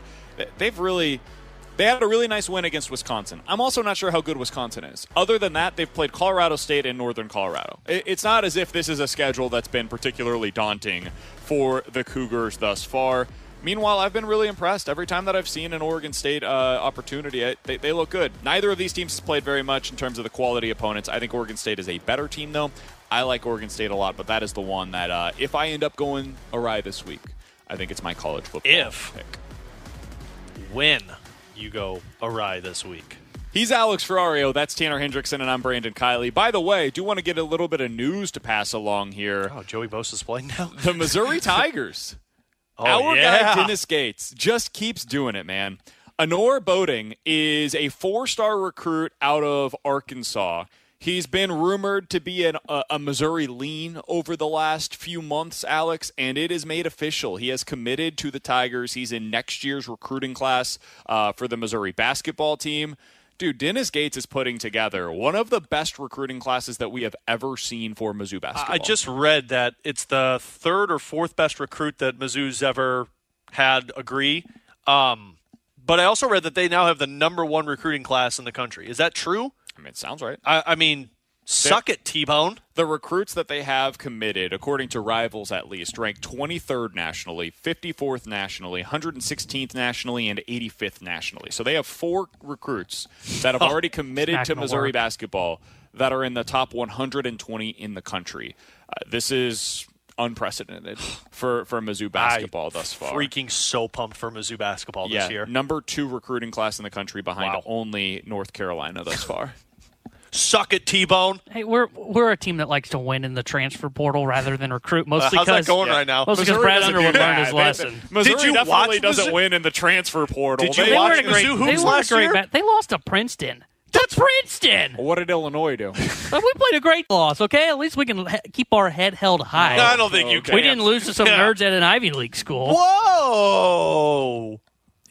Spot on, actually. Pretty good. Dennis Gates is the best coach in the country. Mizzou freaking won Dennis first Gates is round. modern-day Coach K. I hope that our show is still together the day that Dennis Gates leaves and signs with somebody Dennis else. Gates is going to sign a lifetime contract. No. You see that contract that Coach Cal signed at Kentucky? Man, that's going to look like nothing compared to what Cal's been Mizzou's wanting out gonna of pony Kentucky. Up. No. He's going to want out? Yeah, Coach Cal, he can't do it anymore in Kentucky. Kentucky would like him to leave. Yeah, exactly. That's what I'm saying. At this point, they would love to pay him to get all the way up out of there. By the way, Missouri has a top 50 recruit on campus this weekend as well. Suck it, T-Bone! Fighting a line I won't be doing much fighting this year. I hope they Does flop. bragging rights even bragging rights if you go to it? Because you're going to lose. I'm going to start writing down every shot that you take at my Illini basketball program so I can mesh them all together for the highlights of the Illini win this year. You don't bragging even rights. believe this. Yeah, go ahead. No, I think they could show up and beat at least Mizzou. I think if there's What do you one mean game at they would get least excited Mizzou? about, they would beat Mizzou. At least Mizzou. Trying to at least win one conference all this game. talent's going to want the ball in their hands. It's not going to gel well together. It's going to be a Not under disaster. Dennis Gates. Dennis Gates brings people together. Missouri's going to be better this year than they were last year. Yeah, Mizzou okay. can't say this, or Illinois can't say the same thing. I'm just saying, man. I think that Missouri is going to be a better basketball team this year tell than him, they BK. were a year ago. Tell him. BK Suck also it, T-Bone. BK always tells me too, like Mizzou football's winning 10 this year, and I go, man, they might win 5, and then they go 6-6. Like he's when did I just say too that? overhyped about any Missouri program. I think you said the He other also day told me they're the gonna Mizzou win 8. baseball coach was a great hire. We'll see how he pans out. I didn't say it was a great hire. I think it was the smart hire. I don't know how he's going to do it. Mizzou. Great It's interview. It's an impossible job. Well, how come we didn't ask him that when we had him on? It was a great I interview. literally did. You can check it out on our podcast page, I wasn't 101ESPN.com. listening. That's Tanner Hendrickson. He's a hater. He's Alex Ferrario. I'm Brandon Kiley. You've got BK and Ferrario here on 101 ESPN. Coming up next, the Blues have added some serious personnel this offseason. Can it impact the special teams that were abysmal a year ago? Alex has the answer next here on 101 ESPN. We're right back to the BK and Ferrario podcast, presented by Dobbs Tire and Auto Centers on 101 ESPN.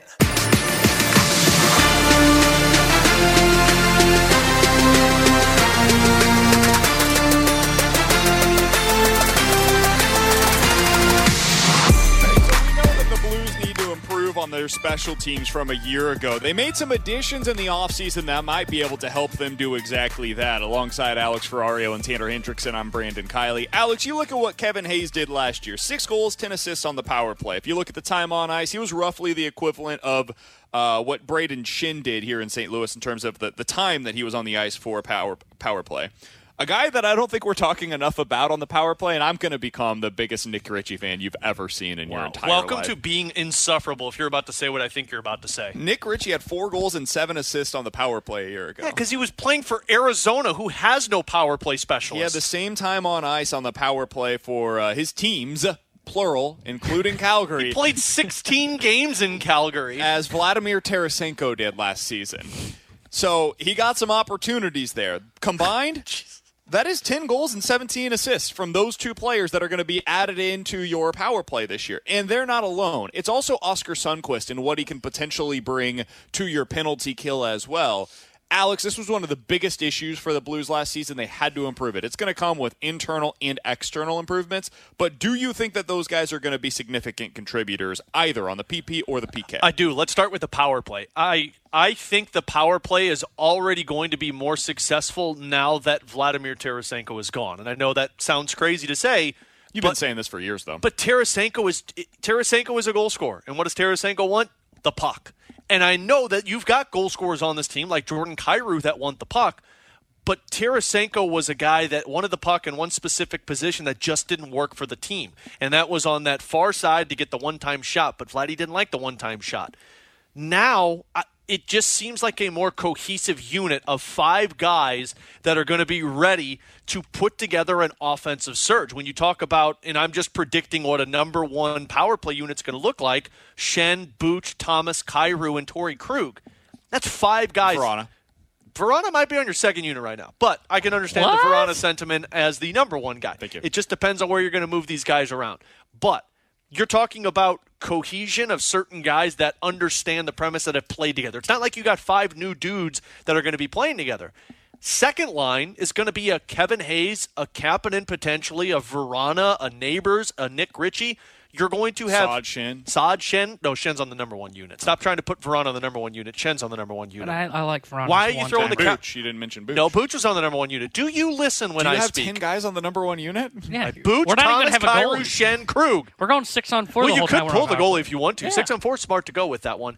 You're going to have 2 units BK's to numbers use. tell you to do that. And you got guys who can score. That's the benefit of the power play. So I don't think they're going to be where they were 2 years ago, where they were top 5, but I do think you're going to be top 10 power play. Penalty kill is where I see significant changes, and a lot of this is going to have to do with Marco Scandella being available. You didn't have him last year. You went from being the 5th best penalty kill to being the bottom 5 penalty kill in the NHL. And I'm not saying it's all on Marco Scandella, but Marco Scandella is a premier penalty killer for your team. He's going to be getting premier time. Bortuzzo and Tucker are going to be getting premier time. And then we're talking Falk, Parayko, and Leddy. You've got more options on the penalty kill than last year when we were trying to pretend that Callie Rosen makes sense on a penalty kill. And I'm going to go back to the power play here for just a second. I'm not sure that the power play changes based on anything that they brought in this offseason in terms of Hayes, if Richie's going to go park himself in front of the net. It's more so on, do they have that one-time shot? Because they didn't have that last year. With Perron being gone, and it was one of my questions going into the year, will the power play take a step back? And it did significantly, and it wasn't because they don't have talent on that top unit. They do. It's because they didn't have a one-time shot. And that's why I hope that Vrana is on that top unit, because you saw at times last year, he's got an incredible shot, and he can do the one-timer. Did Kyrou work on a one-timer this offseason to where maybe he becomes that guy that can put up a ton of points on the power play because of that? That's the whole thing for me on the power play. The power play will not take any step forward if there is not a one-time shot that is a massive threat against them. I'll tell you the benefit of Vrana being on that number one power play unit. He shoots left.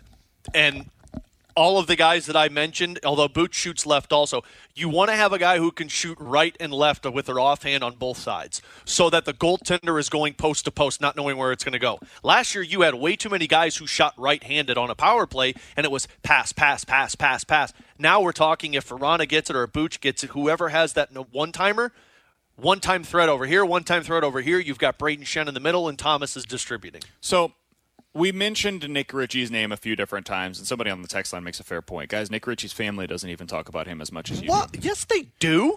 Probably fair, honestly. No, I think they're right. No, it's my family. I think he's got a real chance to not only make this team, but be a significant contributor for this team. However, when you look at the decisions that this team's going to have to make, and we're really talking about that 23rd man, right, the last spot on the roster, they have some difficult choices there.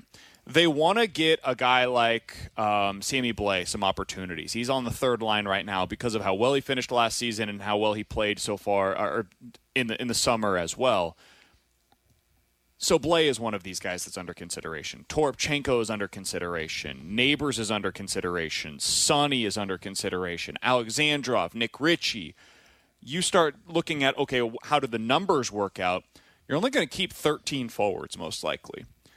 Alex, when you think about who's going to be the final few spots, so the fourth line plus that guy that is going to be up in the press box occasionally, who do you think ends up being the favorites for those four spots on your roster right now? So the way that I break this down in terms of roster is you're talking about 23 guys, 2 goaltenders, and then 21 position players. What they had last year was they carried 8 defensemen and 13 forwards because you wanted more forwards. I personally view this as 7 defensemen and 14 forwards, mostly because I'd like that versatility on the offensive side. I think you distinguish who the top 7 defensive players are and roll with those guys and have some in the minors that can come up and down. And some of this is just waiver wire purposes of if you believe guys make it through. So you're saying Callie Rosen, see ya? I would say either Callie Rosen, Tyler Tucker, one of those two, see ya. You go down to the minors and you be a top player. And I view this as Scott Perunovich. If Torrey Krug is healthy, Perunovich is starting in the minors. And my 7 defensemen are Leddy Parayko, Krug, Falk, Scandella, Bortuzzo, and Tucker. That's my 7 defensemen. And then the forward side, I personally view this as you've got your 12 forwards, whoever wins that fourth line role. Right now, I would imagine Neighbors, Sonny, Toropchenko in front. That leaves 2 forwards. Nick Ritchie, I believe, is going to be one of them because he's a role player. You've got to carry another centerman. Because if you lose Sonny, nobody's playing the fourth line center role for you. You don't have another centerman. Ritchie can't do it. Toropchenko can't do it. Neighbors, Blais, these guys aren't centermen. The other thing is you're going to need to rest Sonny throughout the year. Absolutely. You're not running him through the wall in the early portion of the season. Because I'm not so worried about the injury. Like, if it's a long-term injury, you're just calling up Alexandrov. He's going to be your fourth line center, and you figure it out. Or maybe you call up Dean, depending on who's performing better at that point in time. The injury situation is fine.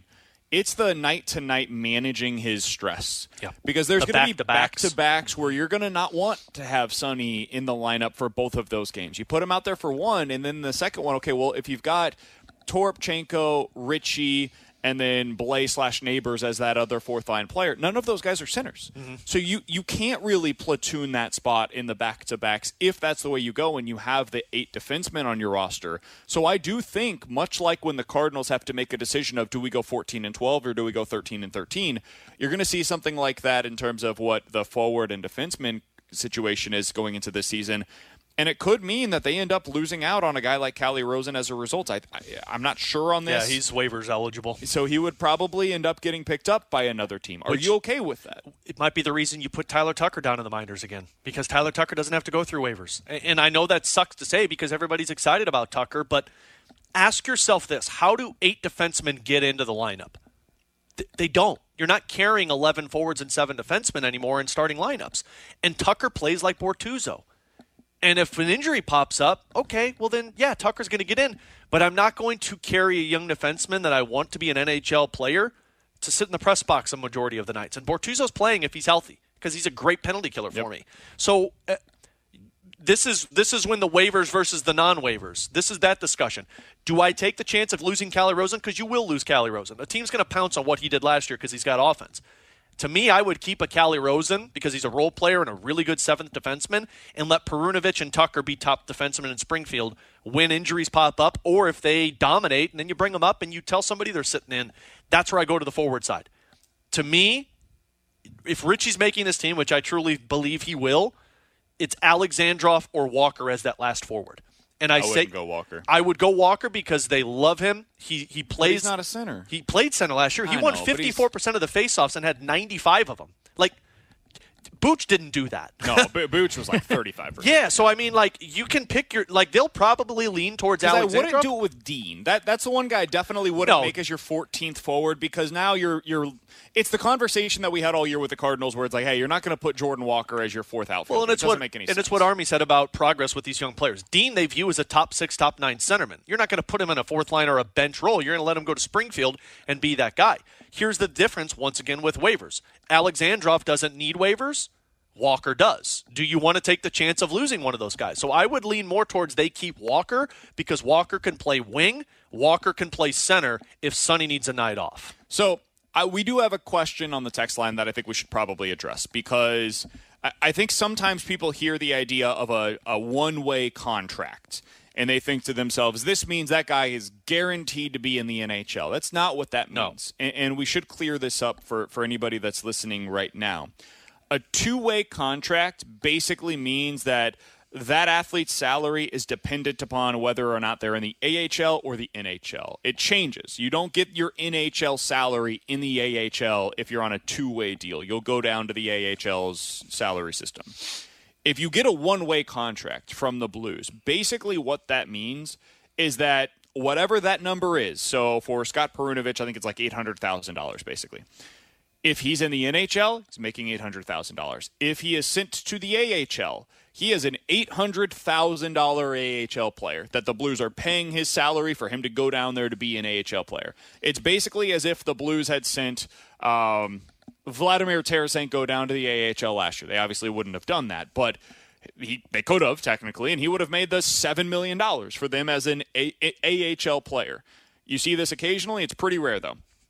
That is what the two-way versus the one-way distinction is. The waivers are something completely different. That is dependent upon age, and when you enter the league, it gets a bit confusing. It confuses the hell out of me, frankly.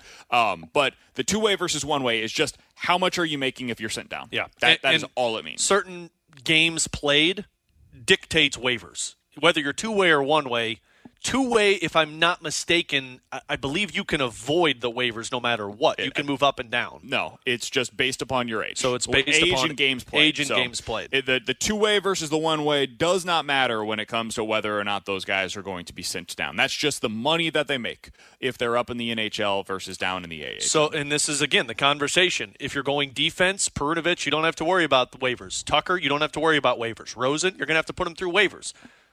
Who do you lean towards there? And then on the forward side, like these guys that we're talking about in the competition, Mackenzie McEachran, he's going to have to go through waivers. Alexandrov does not. Walker, I'm not sure what his numbers are at in terms of games played, how that matches to waivers, but my understanding is he would have to go through waivers. And those are guys that the Blues would sit, the front office brass sits in their office and says, do we want to take the risk of losing this guy over letting this player go to the minors and develop still? And I think that's the case of how they're going to form this roster. With Alex and T-Bone, I'm BK. Coming up next, we're hitting the junk drawer here on 101 ESPN. We're right back to the BK and Ferrario podcast, presented by Dobbs Tire and Auto Centers on 101 ESPN. Let's Open it up. The Junk Drawer with BK and Ferrario. Brought to you by Fenton Bar and Grill. Best trashed wings in Missouri. Dine in, carry out, 7 days a week.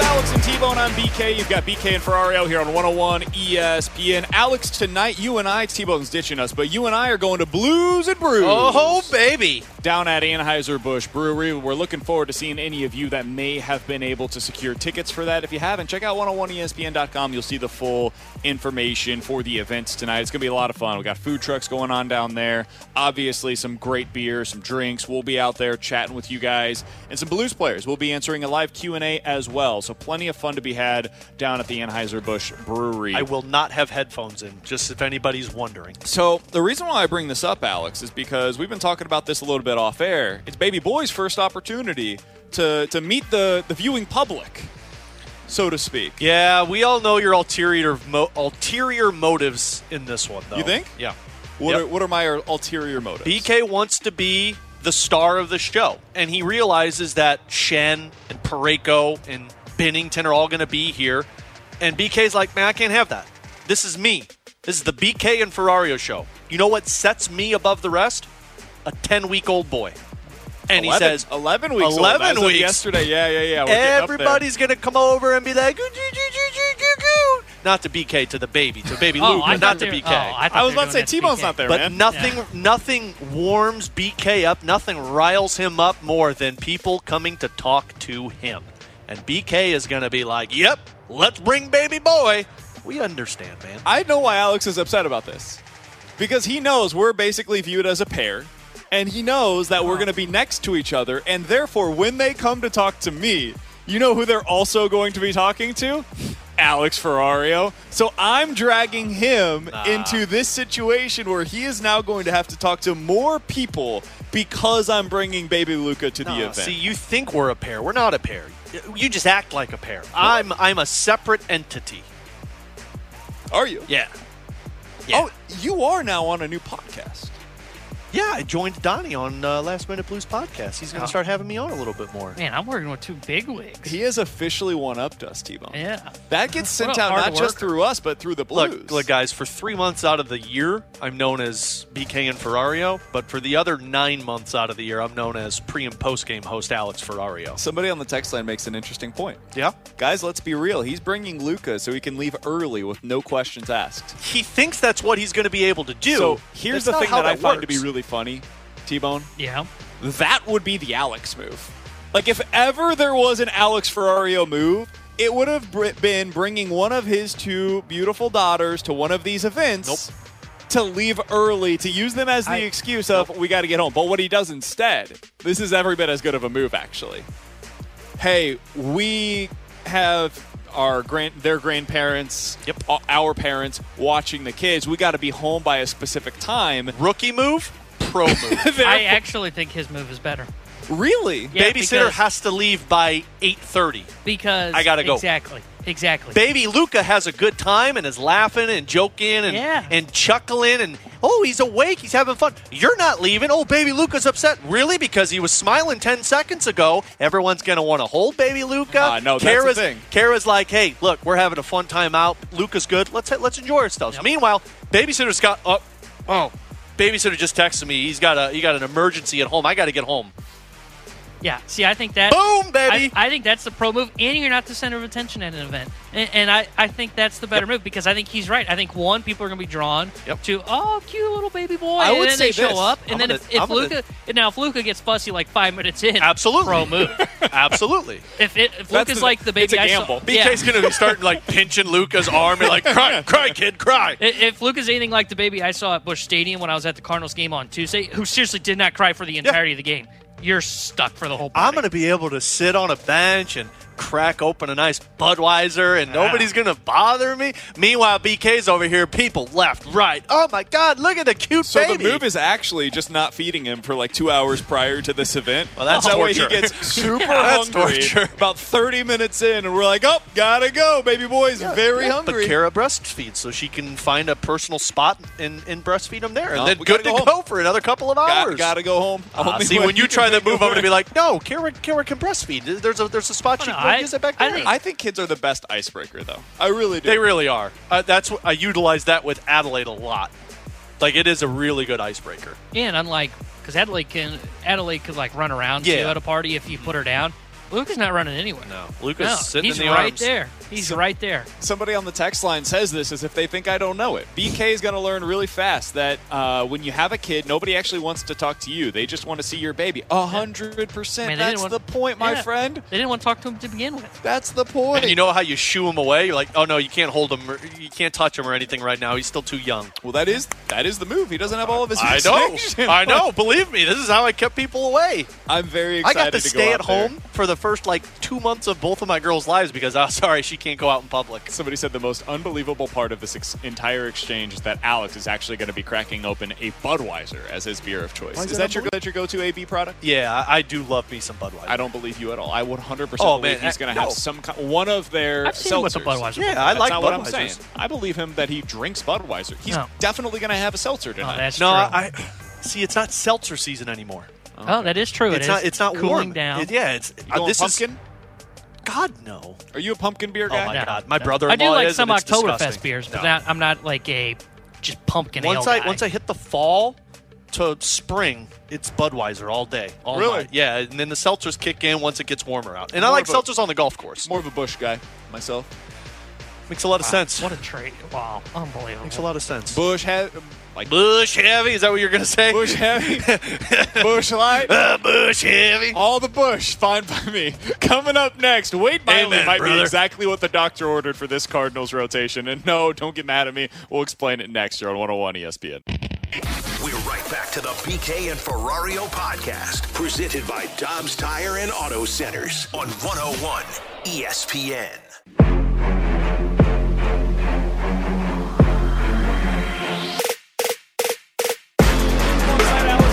I'm BK. So we are potentially going to have Oscar Sundqvist join the show here in just a moment. So when we get him into the studio, we will certainly go ahead and call an audible. But right now, I do want to talk briefly, Alex, about Wade Miley, who we saw shut down the Cardinals this week. He is nobody's definition of an ace by any stretch of the imagination. He's 36 years old, and he's just merely a good pitcher.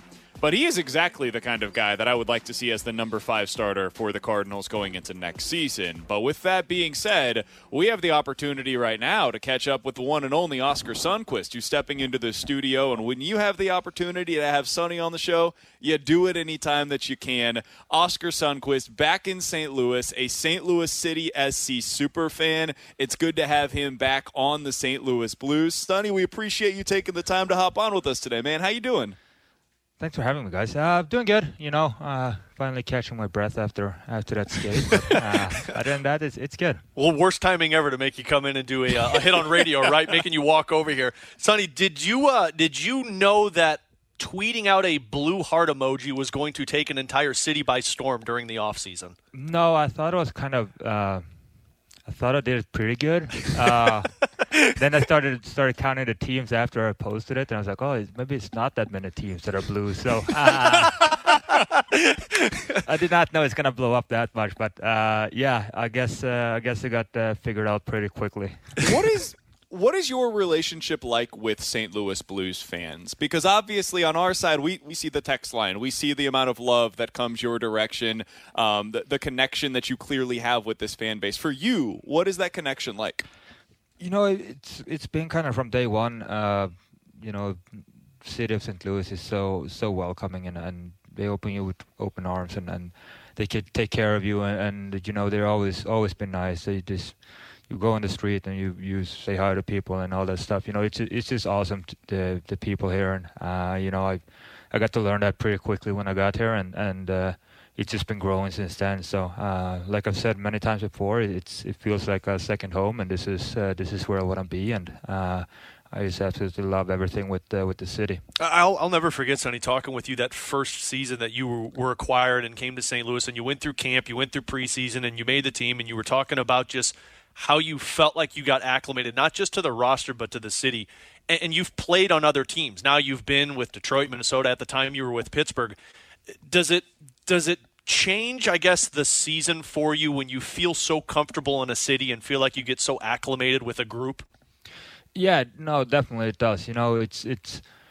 I feel like you really need to, as a person and where you are, if you're not happy outside the rink, it's not gonna work at the rink. You know, you're not gonna play your best on the ice and all that stuff. And you know, I feel like a lot of guys that can be so much better probably have that problem that they don't feel good outside the rink, and that's where I give St. Louis a lot of credit, most of the city, for really taking care of their players and then really making them feel like welcoming them home. So that's one that St. Louis is absolutely on top at. The other thing that helps with that, of course, is health and just being able to be on the ice and feeling like yourself. Where are you at right now health-wise, Sonny?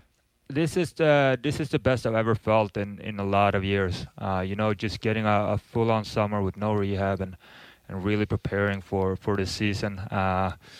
You know, I had a talk with Doug this morning too about how good this summer have gone and all that stuff, and I feel the best I ever had, and I'm just so excited to get this thing started and be healthy. Who was happier when they found out that you were in St. Louis again, Craig Berube or Joe Vitale? Because I've never seen a man more emotionally torn when we found out that you were traded to Detroit, and I've never seen somebody as happy as he was when we found out that Oskar Sundqvist was coming back.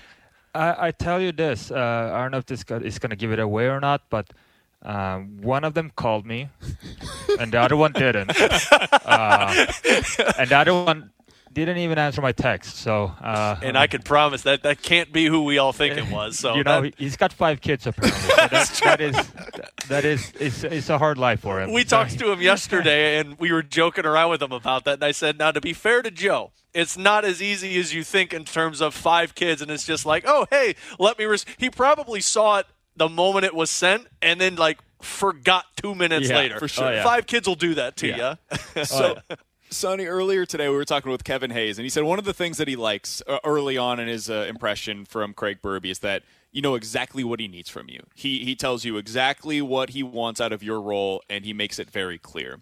When you talk with Craig Berube, whether it was during the offseason or over the first couple of days of camp, what has he told you about what your role is going to be for this team, both on and off the ice? You know, it's just getting a little bit older and all that stuff is more showing the younger guys and getting everyone in the right mindset and showing, especially with my style of play, on how kind of dragging people along, you know, getting back to Blues hockey and showing that.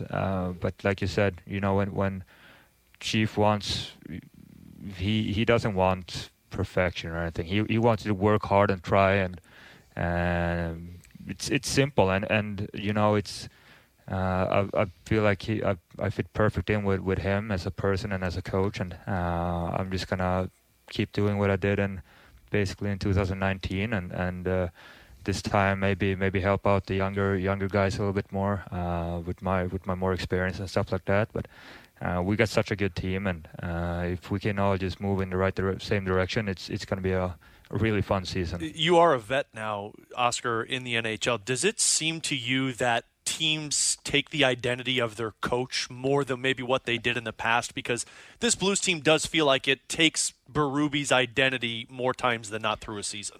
Yeah, no, definitely. And you know, what I feel like just these first 2 days of camp too, you know, I feel like a lot of guys are very disappointed with how last season went. That they want kind of this revenge almost in this season, and you know, it's probably the highest tempo I've had in first 2 days of a training camp, and it's fun to see and be a part of, and you know, I feel like we're all backing up with with the coaching staff right now, and we seem to keep going the same direction. You know, like I said, it's going to be a fun season if we're doing that.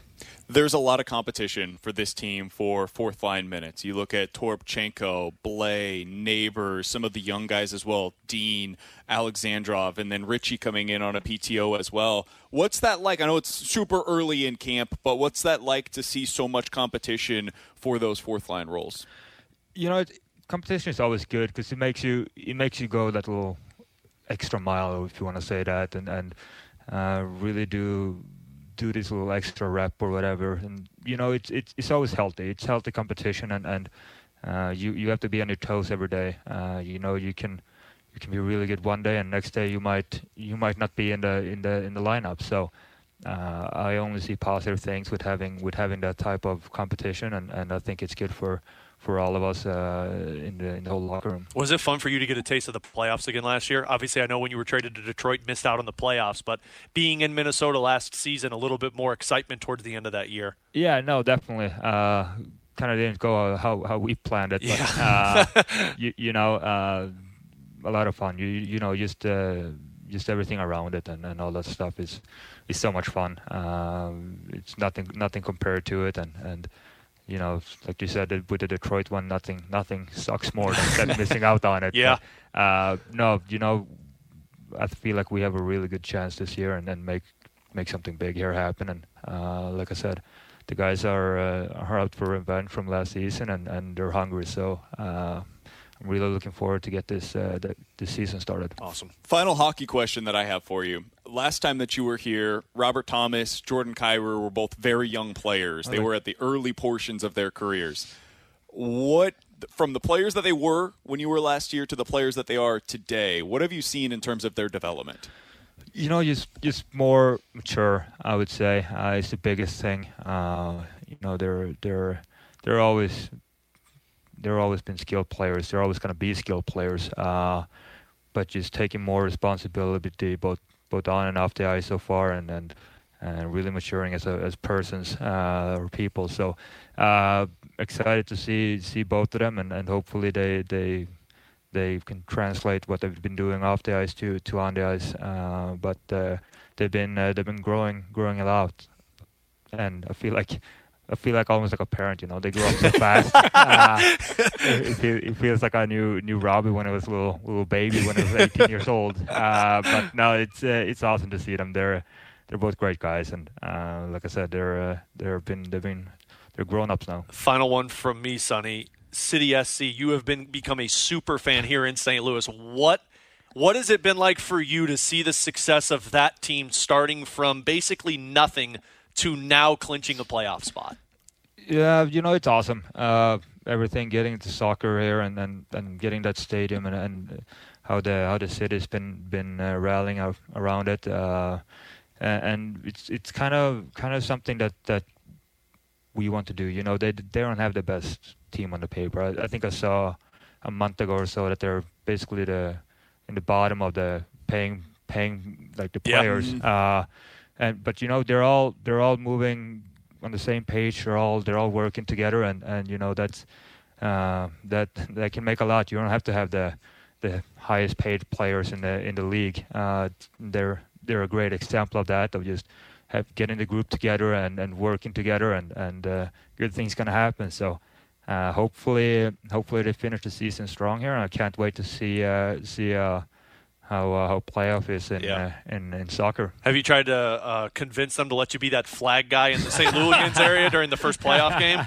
No, we'll see. Those flags are heavy, so credit to those guys. And doing it the entire game. Yeah, no, that's credit to them. My arms and shoulders would be sore after a whole night of that. But no, that's it's a lot of fun. You know, just going to those games are a lot of fun. That atmosphere seems like it draws you in so fast and makes you want to come back. Oh yeah, definitely.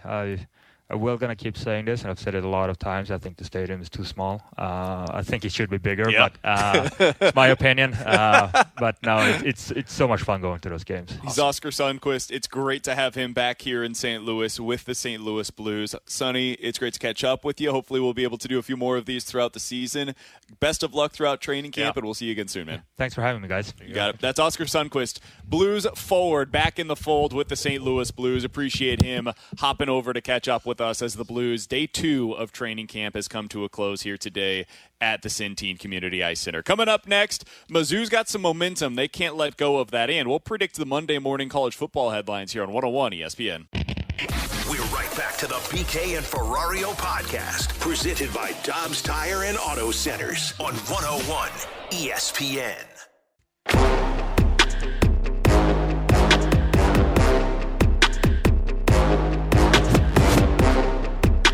If you missed it, we were able to catch up with Blues forwards Kevin Hayes and Oscar Sundqvist earlier today. Those are available for you after the show over at 101ESPN.com or on the free 101 ESPN app. It's all presented by Dobbs Tire and Auto Centers. You guys can also always rewatch the show after it's completed over on YouTube, which we are back up live on YouTube at 101 ESPN STL. All right, let's talk a little bit of college football because this is a great college football week. T-Bone, you mentioned the stat earlier in the week. I think it's the most top 25 matchups this early in the season since, if I'm not mistaken, 2006. So this is one of the best slates you could possibly ask for. I mean, you look up and down the board. You got Colorado against Oregon, UCLA versus Utah, Ole Miss versus Bama, Oregon State versus Wazoo, Ohio State versus Notre Dame, and Iowa taking on Penn State. And that is not to include either of the two local games as well. FAU against Illinois. Yeah, best football game of the weekend. Illinois better cover in that one. Get yourself back on the right side of things. And Missouri taking on the Memphis Tigers. I am not confident that Missouri is going to cover the spread in that one. What a terrible fan you are. I do like them to win outright. Let's start with that one, Alex. This is a game where Missouri, it's another pass-fail test for me. I don't care what the final score is. I really don't. If you win 3-2 or 50-45, go out there and just find a way to get a victory against the Memphis Tigers.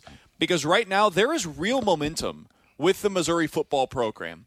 You cannot allow that to slip away before you get into the heart of the SEC slate. So this is another one of those pass-fail tests for me. If they lose this one, we're talking about a team that's probably going to be another 7-win team because this is how you deflate your season. Yep. You come off of such an ultimate high. You're in St. Louis against with a new fan base, taking on this team. You lay an egg, you're back to being a team that's probably going to win 3, maybe 4 SEC games. Whereas if you win this one, I'm still on my optimistic island here. We're talking about a 9-win team. And this is where you win this one, you go into SEC play feeling like you're untouchable, especially for watching how Georgia's played, Alabama's played, the contest that you're going to have when you take on Florida and Tennessee. Like, you feel untouchable when you win this one. And if you lose, we're talking about a team that might fall apart towards the end.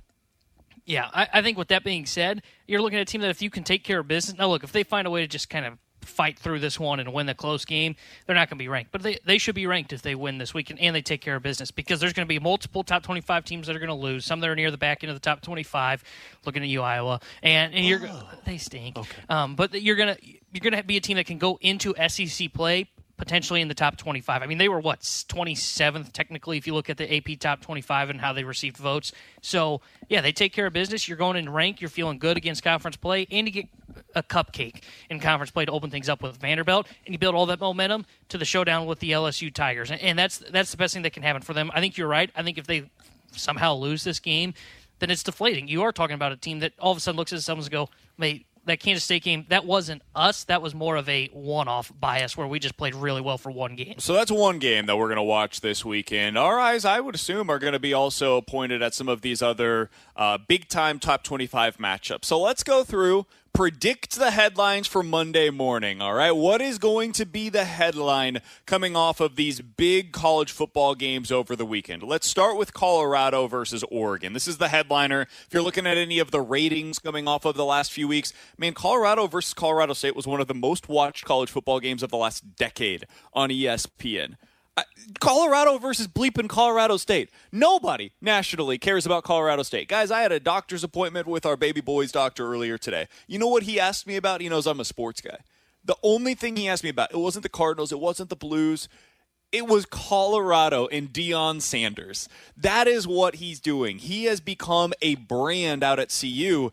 And my headline coming off of this one is very simple. Not so buff. Buffaloes fall flat in Oregon. That's good. I like that. I think this is going to be the first game where we look at them and say, the talent deficit is very much still there, and it is something that they are going to struggle to overcome. No Travis Hunter in this one. They're going up against a very good Oregon football team. This does not mean that I think Colorado stinks. I don't. I still think they lose this one like 42-20, something like that. I think Oregon wins, unfortunately, going away. You want to know what my headline is with this one? Please. The Buffaloes roam in Oregon. Ooh. Give me a home where the Buffaloes roam. I They're like going to that. roam in Oregon. Or Oregon.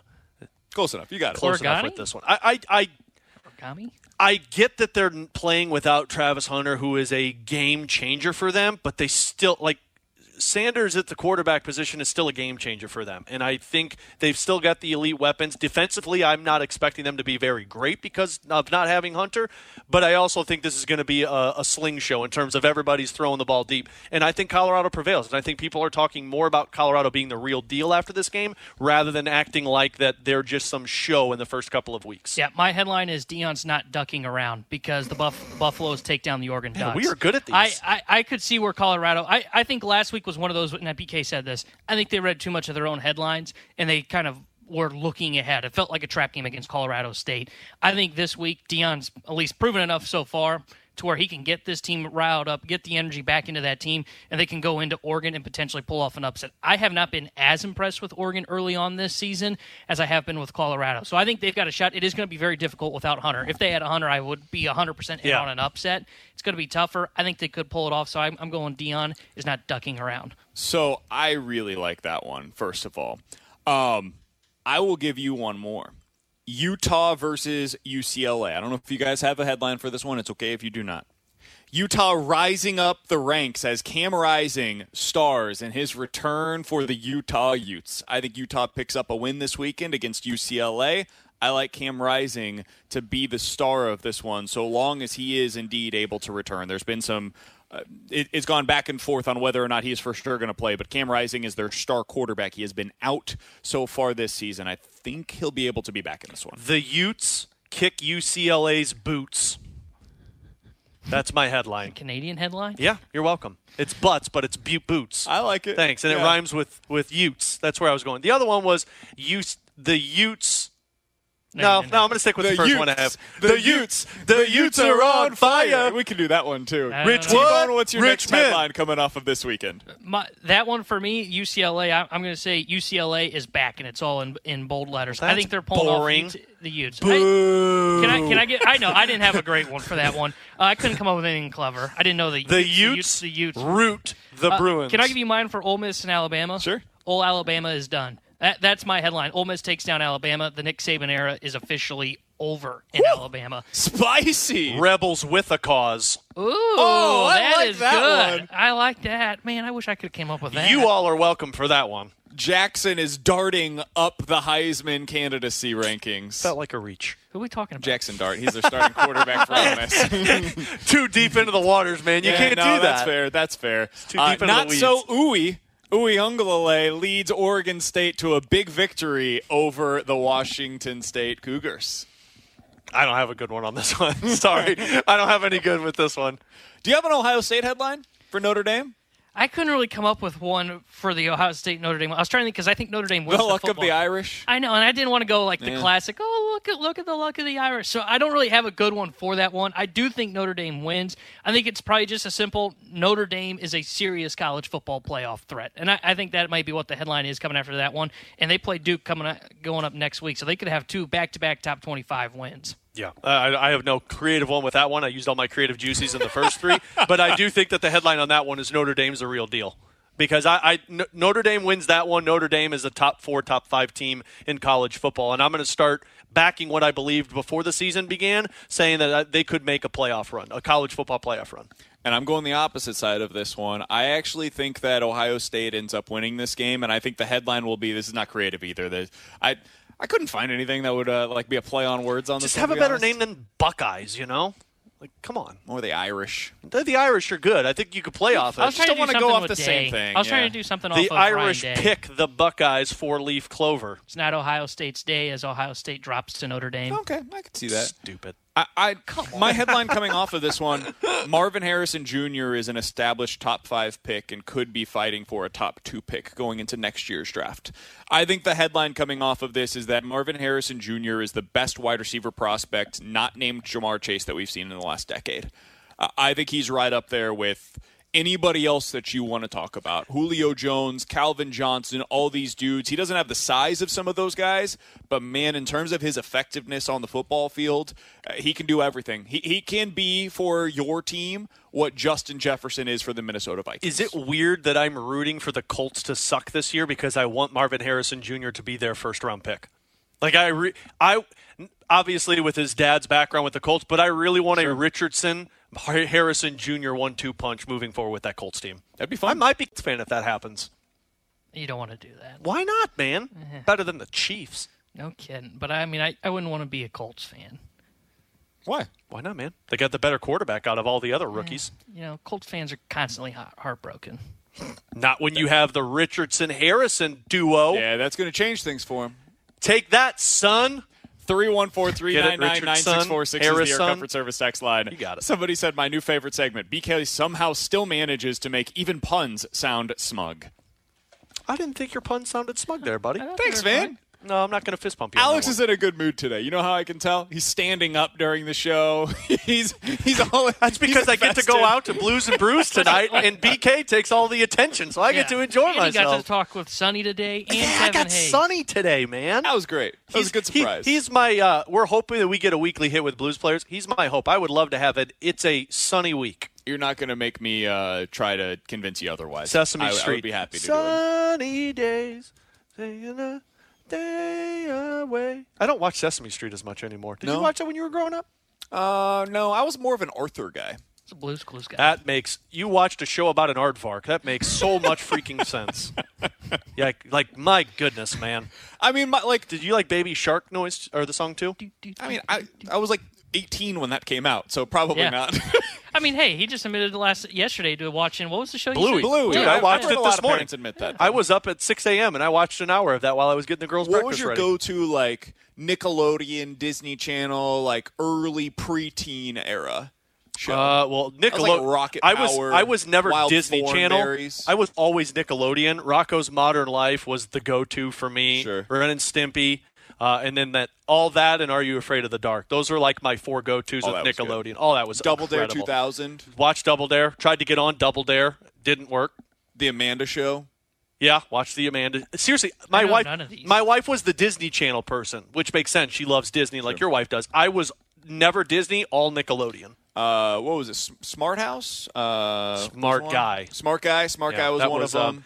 The brother in that was the singer in B2K. Really? You know, the bump, bump, bump song? Love me some bump, bump, bump. I don't think I knew Baby, that, actually. turn around and let me see that sexy body go bump, bump, bump. Did you watch Rugrats? Watched Rugrats. Hey Arnold. Another really good one. Yeah, that was a really good one. That was right up there. Nickelodeon was live. T-Bone, how many of you're looking at me like you've just seen a ghost. Yeah, somebody mentioned Jimmy Neutron was one of theirs. I never liked Jimmy Neutron. No, the only thing that I can think of now is Rockio. Anytime that I hear about Jimmy Neutron. Well, I can't watch Wreck-It Ralph at home without thinking of Rockio smashing pencils in the Were studio. you a big Ed, and Eddie guy? I feel like you would have been. It was Cartoon Network, yeah, because I was a big Scooby-Doo guy. Like, Scooby-Doo was my favorite cartoon growing up. Keenan and Kel was a good one. I've heard of so far. Scooby-Doo, the only one Dexter's I know. Laboratory? I didn't like that one that much. No, really? I liked Johnny Bravo. Johnny Bravo was a good one. Little bit of the Powerpuff Girls. Enjoyed that too. Recess was an all-timer. Recess was the GOAT. What was your go-to, T-Bone? His go-to was I don't even remember. When I was in that kind of pre-teenage, it was Good Luck Charlie was on Disney. I remember that. I couldn't even tell you what that is. Oh, really? That was great. Wizards of Waverly Place was big when I was growing up, too. No. I remember that one. I can't think what else. I mean, those were the two big ones that I can recall from Disney. What was that guy? Big 10, I want to say was his name. Had like a watch and would turn into like aliens. I watched that on Cartoon Network a lot. Dude. Big, yeah, thank you. It was big. Jordan just came through for you there. Ben 10. Ben 10. Not Big 10. That makes more sense. Big 10 would be football. Yeah. Man. Well, I did watch some of that, too. No, seriously, not one of the things you just named I've ever heard now of. you know how I feel. Then this happens to me all the time. Yeah, but ours are like historic. Yours are like boring. No. You should go back and look at ours. No. Doug is a good one. Doug was a good one. Yeah. I dressed up as Quail Man for Halloween one year. Yep. Wore the underwear on the outside. Had the towel as the... I was a big Captain Underpants guy. Remember the old Scholastic Book Fair? Dude, I used to drop way too much money at Scholastic Book Fair. Oh, My mom would be like, why did you... I didn't read. So she was like, why are you dropping all of this money on this stuff? It's playing video games. She's like, why are you bringing home 15 books? Choose Your Own Adventure and Captain Underpants. Those were the two book series. Goosebumps were mine. Oh, for sure. Jeez, they're bringing a new Goosebumps series to Disney Plus. Not interested. Yes, please. Coming up next, One's Got to Go here on 101 ESPN. We're right back to the BK and Ferrario podcast, presented by Dobbs Tire and Auto Centers on 101 ESPN. This is BK and Ferrario. Time now for One's Gotta Go. We offer up the talking points, and you get to pick which one's gotta go on 101 ESPN.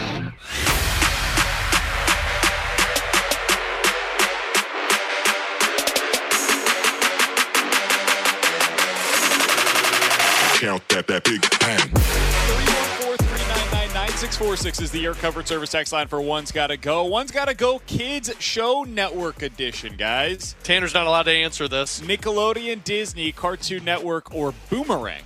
I don't even know what Boomerang is. Are you familiar with Boomerang? Isn't that a television station app? I genuinely don't know. Jordan, Grant, either of you know what Boomerang is?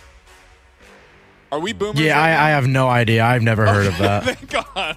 Okay, good. So this is like a thing. Let's get rid of that one. Let's set it to the side for a second. Nickelodeon, Disney, or Cartoon Network? Which one's got to go? Because of my childhood, I would get rid of Disney. Like, I'm getting rid of the Disney Channel. Yeah, I just, none of the shows on Disney Channel I watched growing up. It was all Nickelodeon. It's weird, though, because I watched Disney movies, but it was all Nickelodeon shows and Cartoon Network shows. Like, from 5 o'clock until about 10 o'clock at night, I was watching Cartoon Network and Nickelodeon, and then Whose Line Is It Anyway came on ABC Family, and I'd watch that. Yeah, see, I would get rid of Nickelodeon. I didn't watch nothing on Nickelodeon. I watched Disney. I watched Cartoon Network. Yeah, like everything. Like I know the shows that were on Nickelodeon. Like you had what was it? I Heart Carly. Literally just no. That's not no. Well, that was one that was there when I was growing up. You old guys, things were a little different. I also watched a lot of South Park. I didn't watch SpongeBob. That's on Nickelodeon as well. So like I didn't watch anything on Nickelodeon. So I'd say Nickelodeon's got to go for me. I would go Cartoon Network. Really? I didn't really watch much Cartoon Network. Dude, Cartoon Network had such a great lineup in the evenings on Friday nights. Dexter's Laboratory, Johnny Bravo, Ed, and Eddie. Courage the Cowardly Dog. That was another really good one. I didn't really watch any of these, Scooby-Doo. to be totally honest with you guys. Oh, yeah. They had the most incredible Ben lineup. 10 is apparently on Cartoon Network. Yeah. Your Don't boy. know what the hell that is. Never heard it of was that great. before in my life. I used to have a little watch where I would pretend to turn Pinky and into the Brain aliens. was another one on Nickelodeon. Yeah, see, I didn't... Animaniacs, watched that one. Looney Tunes, that was Cartoon Network. See, these are the goats. Disney didn't really have this when I was growing up. All right, 314-399-9646 is the Air Comfort Service text line. One's got to go ticket edition. You get to get rid of one of these. Game 7 of the World Series, Game 7 of the Stanley Cup, a Sunday ticket to the Masters. World Series, Stanley Cup, or the Masters. Which one's got to go? Yeah, it's easy for me too. Mine would be the Masters. Same. Yeah, I can experience the Masters from home. I can experience the World Series of the Stanley Cup Final at home. That atmosphere. Now that I've lived it with a Game 7 of a Cup, there's nothing close to compare of either of those two. Yeah, I just don't think the environment's the same as a Game 7 World Series. It's intense, though, at a Masters. It is intense, but it's not as, rowdy. Golf is more kind of laid back, quiet. There are some courses that get that way, and I think it is starting to become more of a rowdy sport where you get younger people in watching it. But, like, I think World Series Game 7, that place could be going crazy at any moment. Golf, it's just like... The Masters, you've got to have a guy you're rooting for who's competing for the win. Like, you've got to have the guy that you like competing for the green jacket. Otherwise, I don't think it matters because you're going to see your guy. You're not really going to unless it's a really competitive battle at the end, then that's a little bit more exciting. The other thing is there's not a lot of Game 7s in the Stanley Cup or the World Series. You're right. The Masters comes around every year. Yep. Now, if you told me, you guaranteed me, hey, you're going to see something special. You're going to see like a playoff or something like that. Like, okay, cool. I could probably convince myself that is something that lives up to the expectations of these other two. But it is so rare, exceedingly rare, that you see a Game 7. And the potential of seeing a good Game 7 where one of those teams leaves feeling like they had a real opportunity just slip out of their hands, yeah, I got to go with the Game 7s. I'm going to get rid of the Masters as well. Although that is something that is legitimately on my bucket list. I would love to go to the Masters. If I had to choose one of these three, that would be the one that like that PGA Championship when Woods won it here in St. Louis. Incredible. That was invigorating to be there for it. But I'm still going to go to a World Series or a Stanley Cup every day of the week over that. That Sunday, watching that, it was one of the greatest sporting experiences. And watching it was exciting for you. And there's the difference. But no, I was there. Oh, okay, yeah. But what I mean followed around Tiger the entire day, and it was one of the greatest sporting experiences ever. But I would need to know that Tiger is competing at the Masters down the stretch. It's got to be the guy for that to be able to live up. All right, one's got to go retread quarterback edition. Russell Wilson, Derek Carr, Jimmy G, Baker Mayfield. Which one's got to go? Russ, Carr, Jimmy G, Baker. I think this is easy. I'm getting rid of Baker. Oh, really? I was going to say Jimmy G. I was going to say Jimmy G, too. Are we talking like whole career or are we talking just NFL? Right now. Oh, right now. Yeah, I would get rid of Jimmy G. Like, Baker's at least competing. Jimmy G looks washed up. Yeah. That's kind of where I am. I look at the Tampa Bay Bucks, and I think they're a fraudulent 2-0 team. But Baker's looked pretty good with them. And he looked good at times with the Rams last year down the stretch. I mean, he basically showed up, didn't know the playbook, and won a football game for the LA Rams. And I think when he is healthy, at times he looks better than a Jimmy Garoppolo. Jimmy Garoppolo, there's not a lot there. Jimmy G just doesn't look interested in football anymore. Yeah. I feel bad for the guy. I think Jimmy G gets a little underrated. I think he gets a bad rap. I mean, when you take a porn star out on a date, like you would imagine, your thoughts are elsewhere, right? Touche, sir. Coming up Baker's next, not doing that. We're hitting the BK and Ferrario Rewind and closing up shop for the end of the week here on 101 ESPN. We're right back to the BK and Ferrario podcast, presented by Dobbs Tire and Auto Centers on 101 ESPN. Let's run it back with a daily rewind on BK and Ferrario. Brought to you by Stewart's American Mortgage. Google the Bagel Loan, featuring 0 fees and 0 closing costs.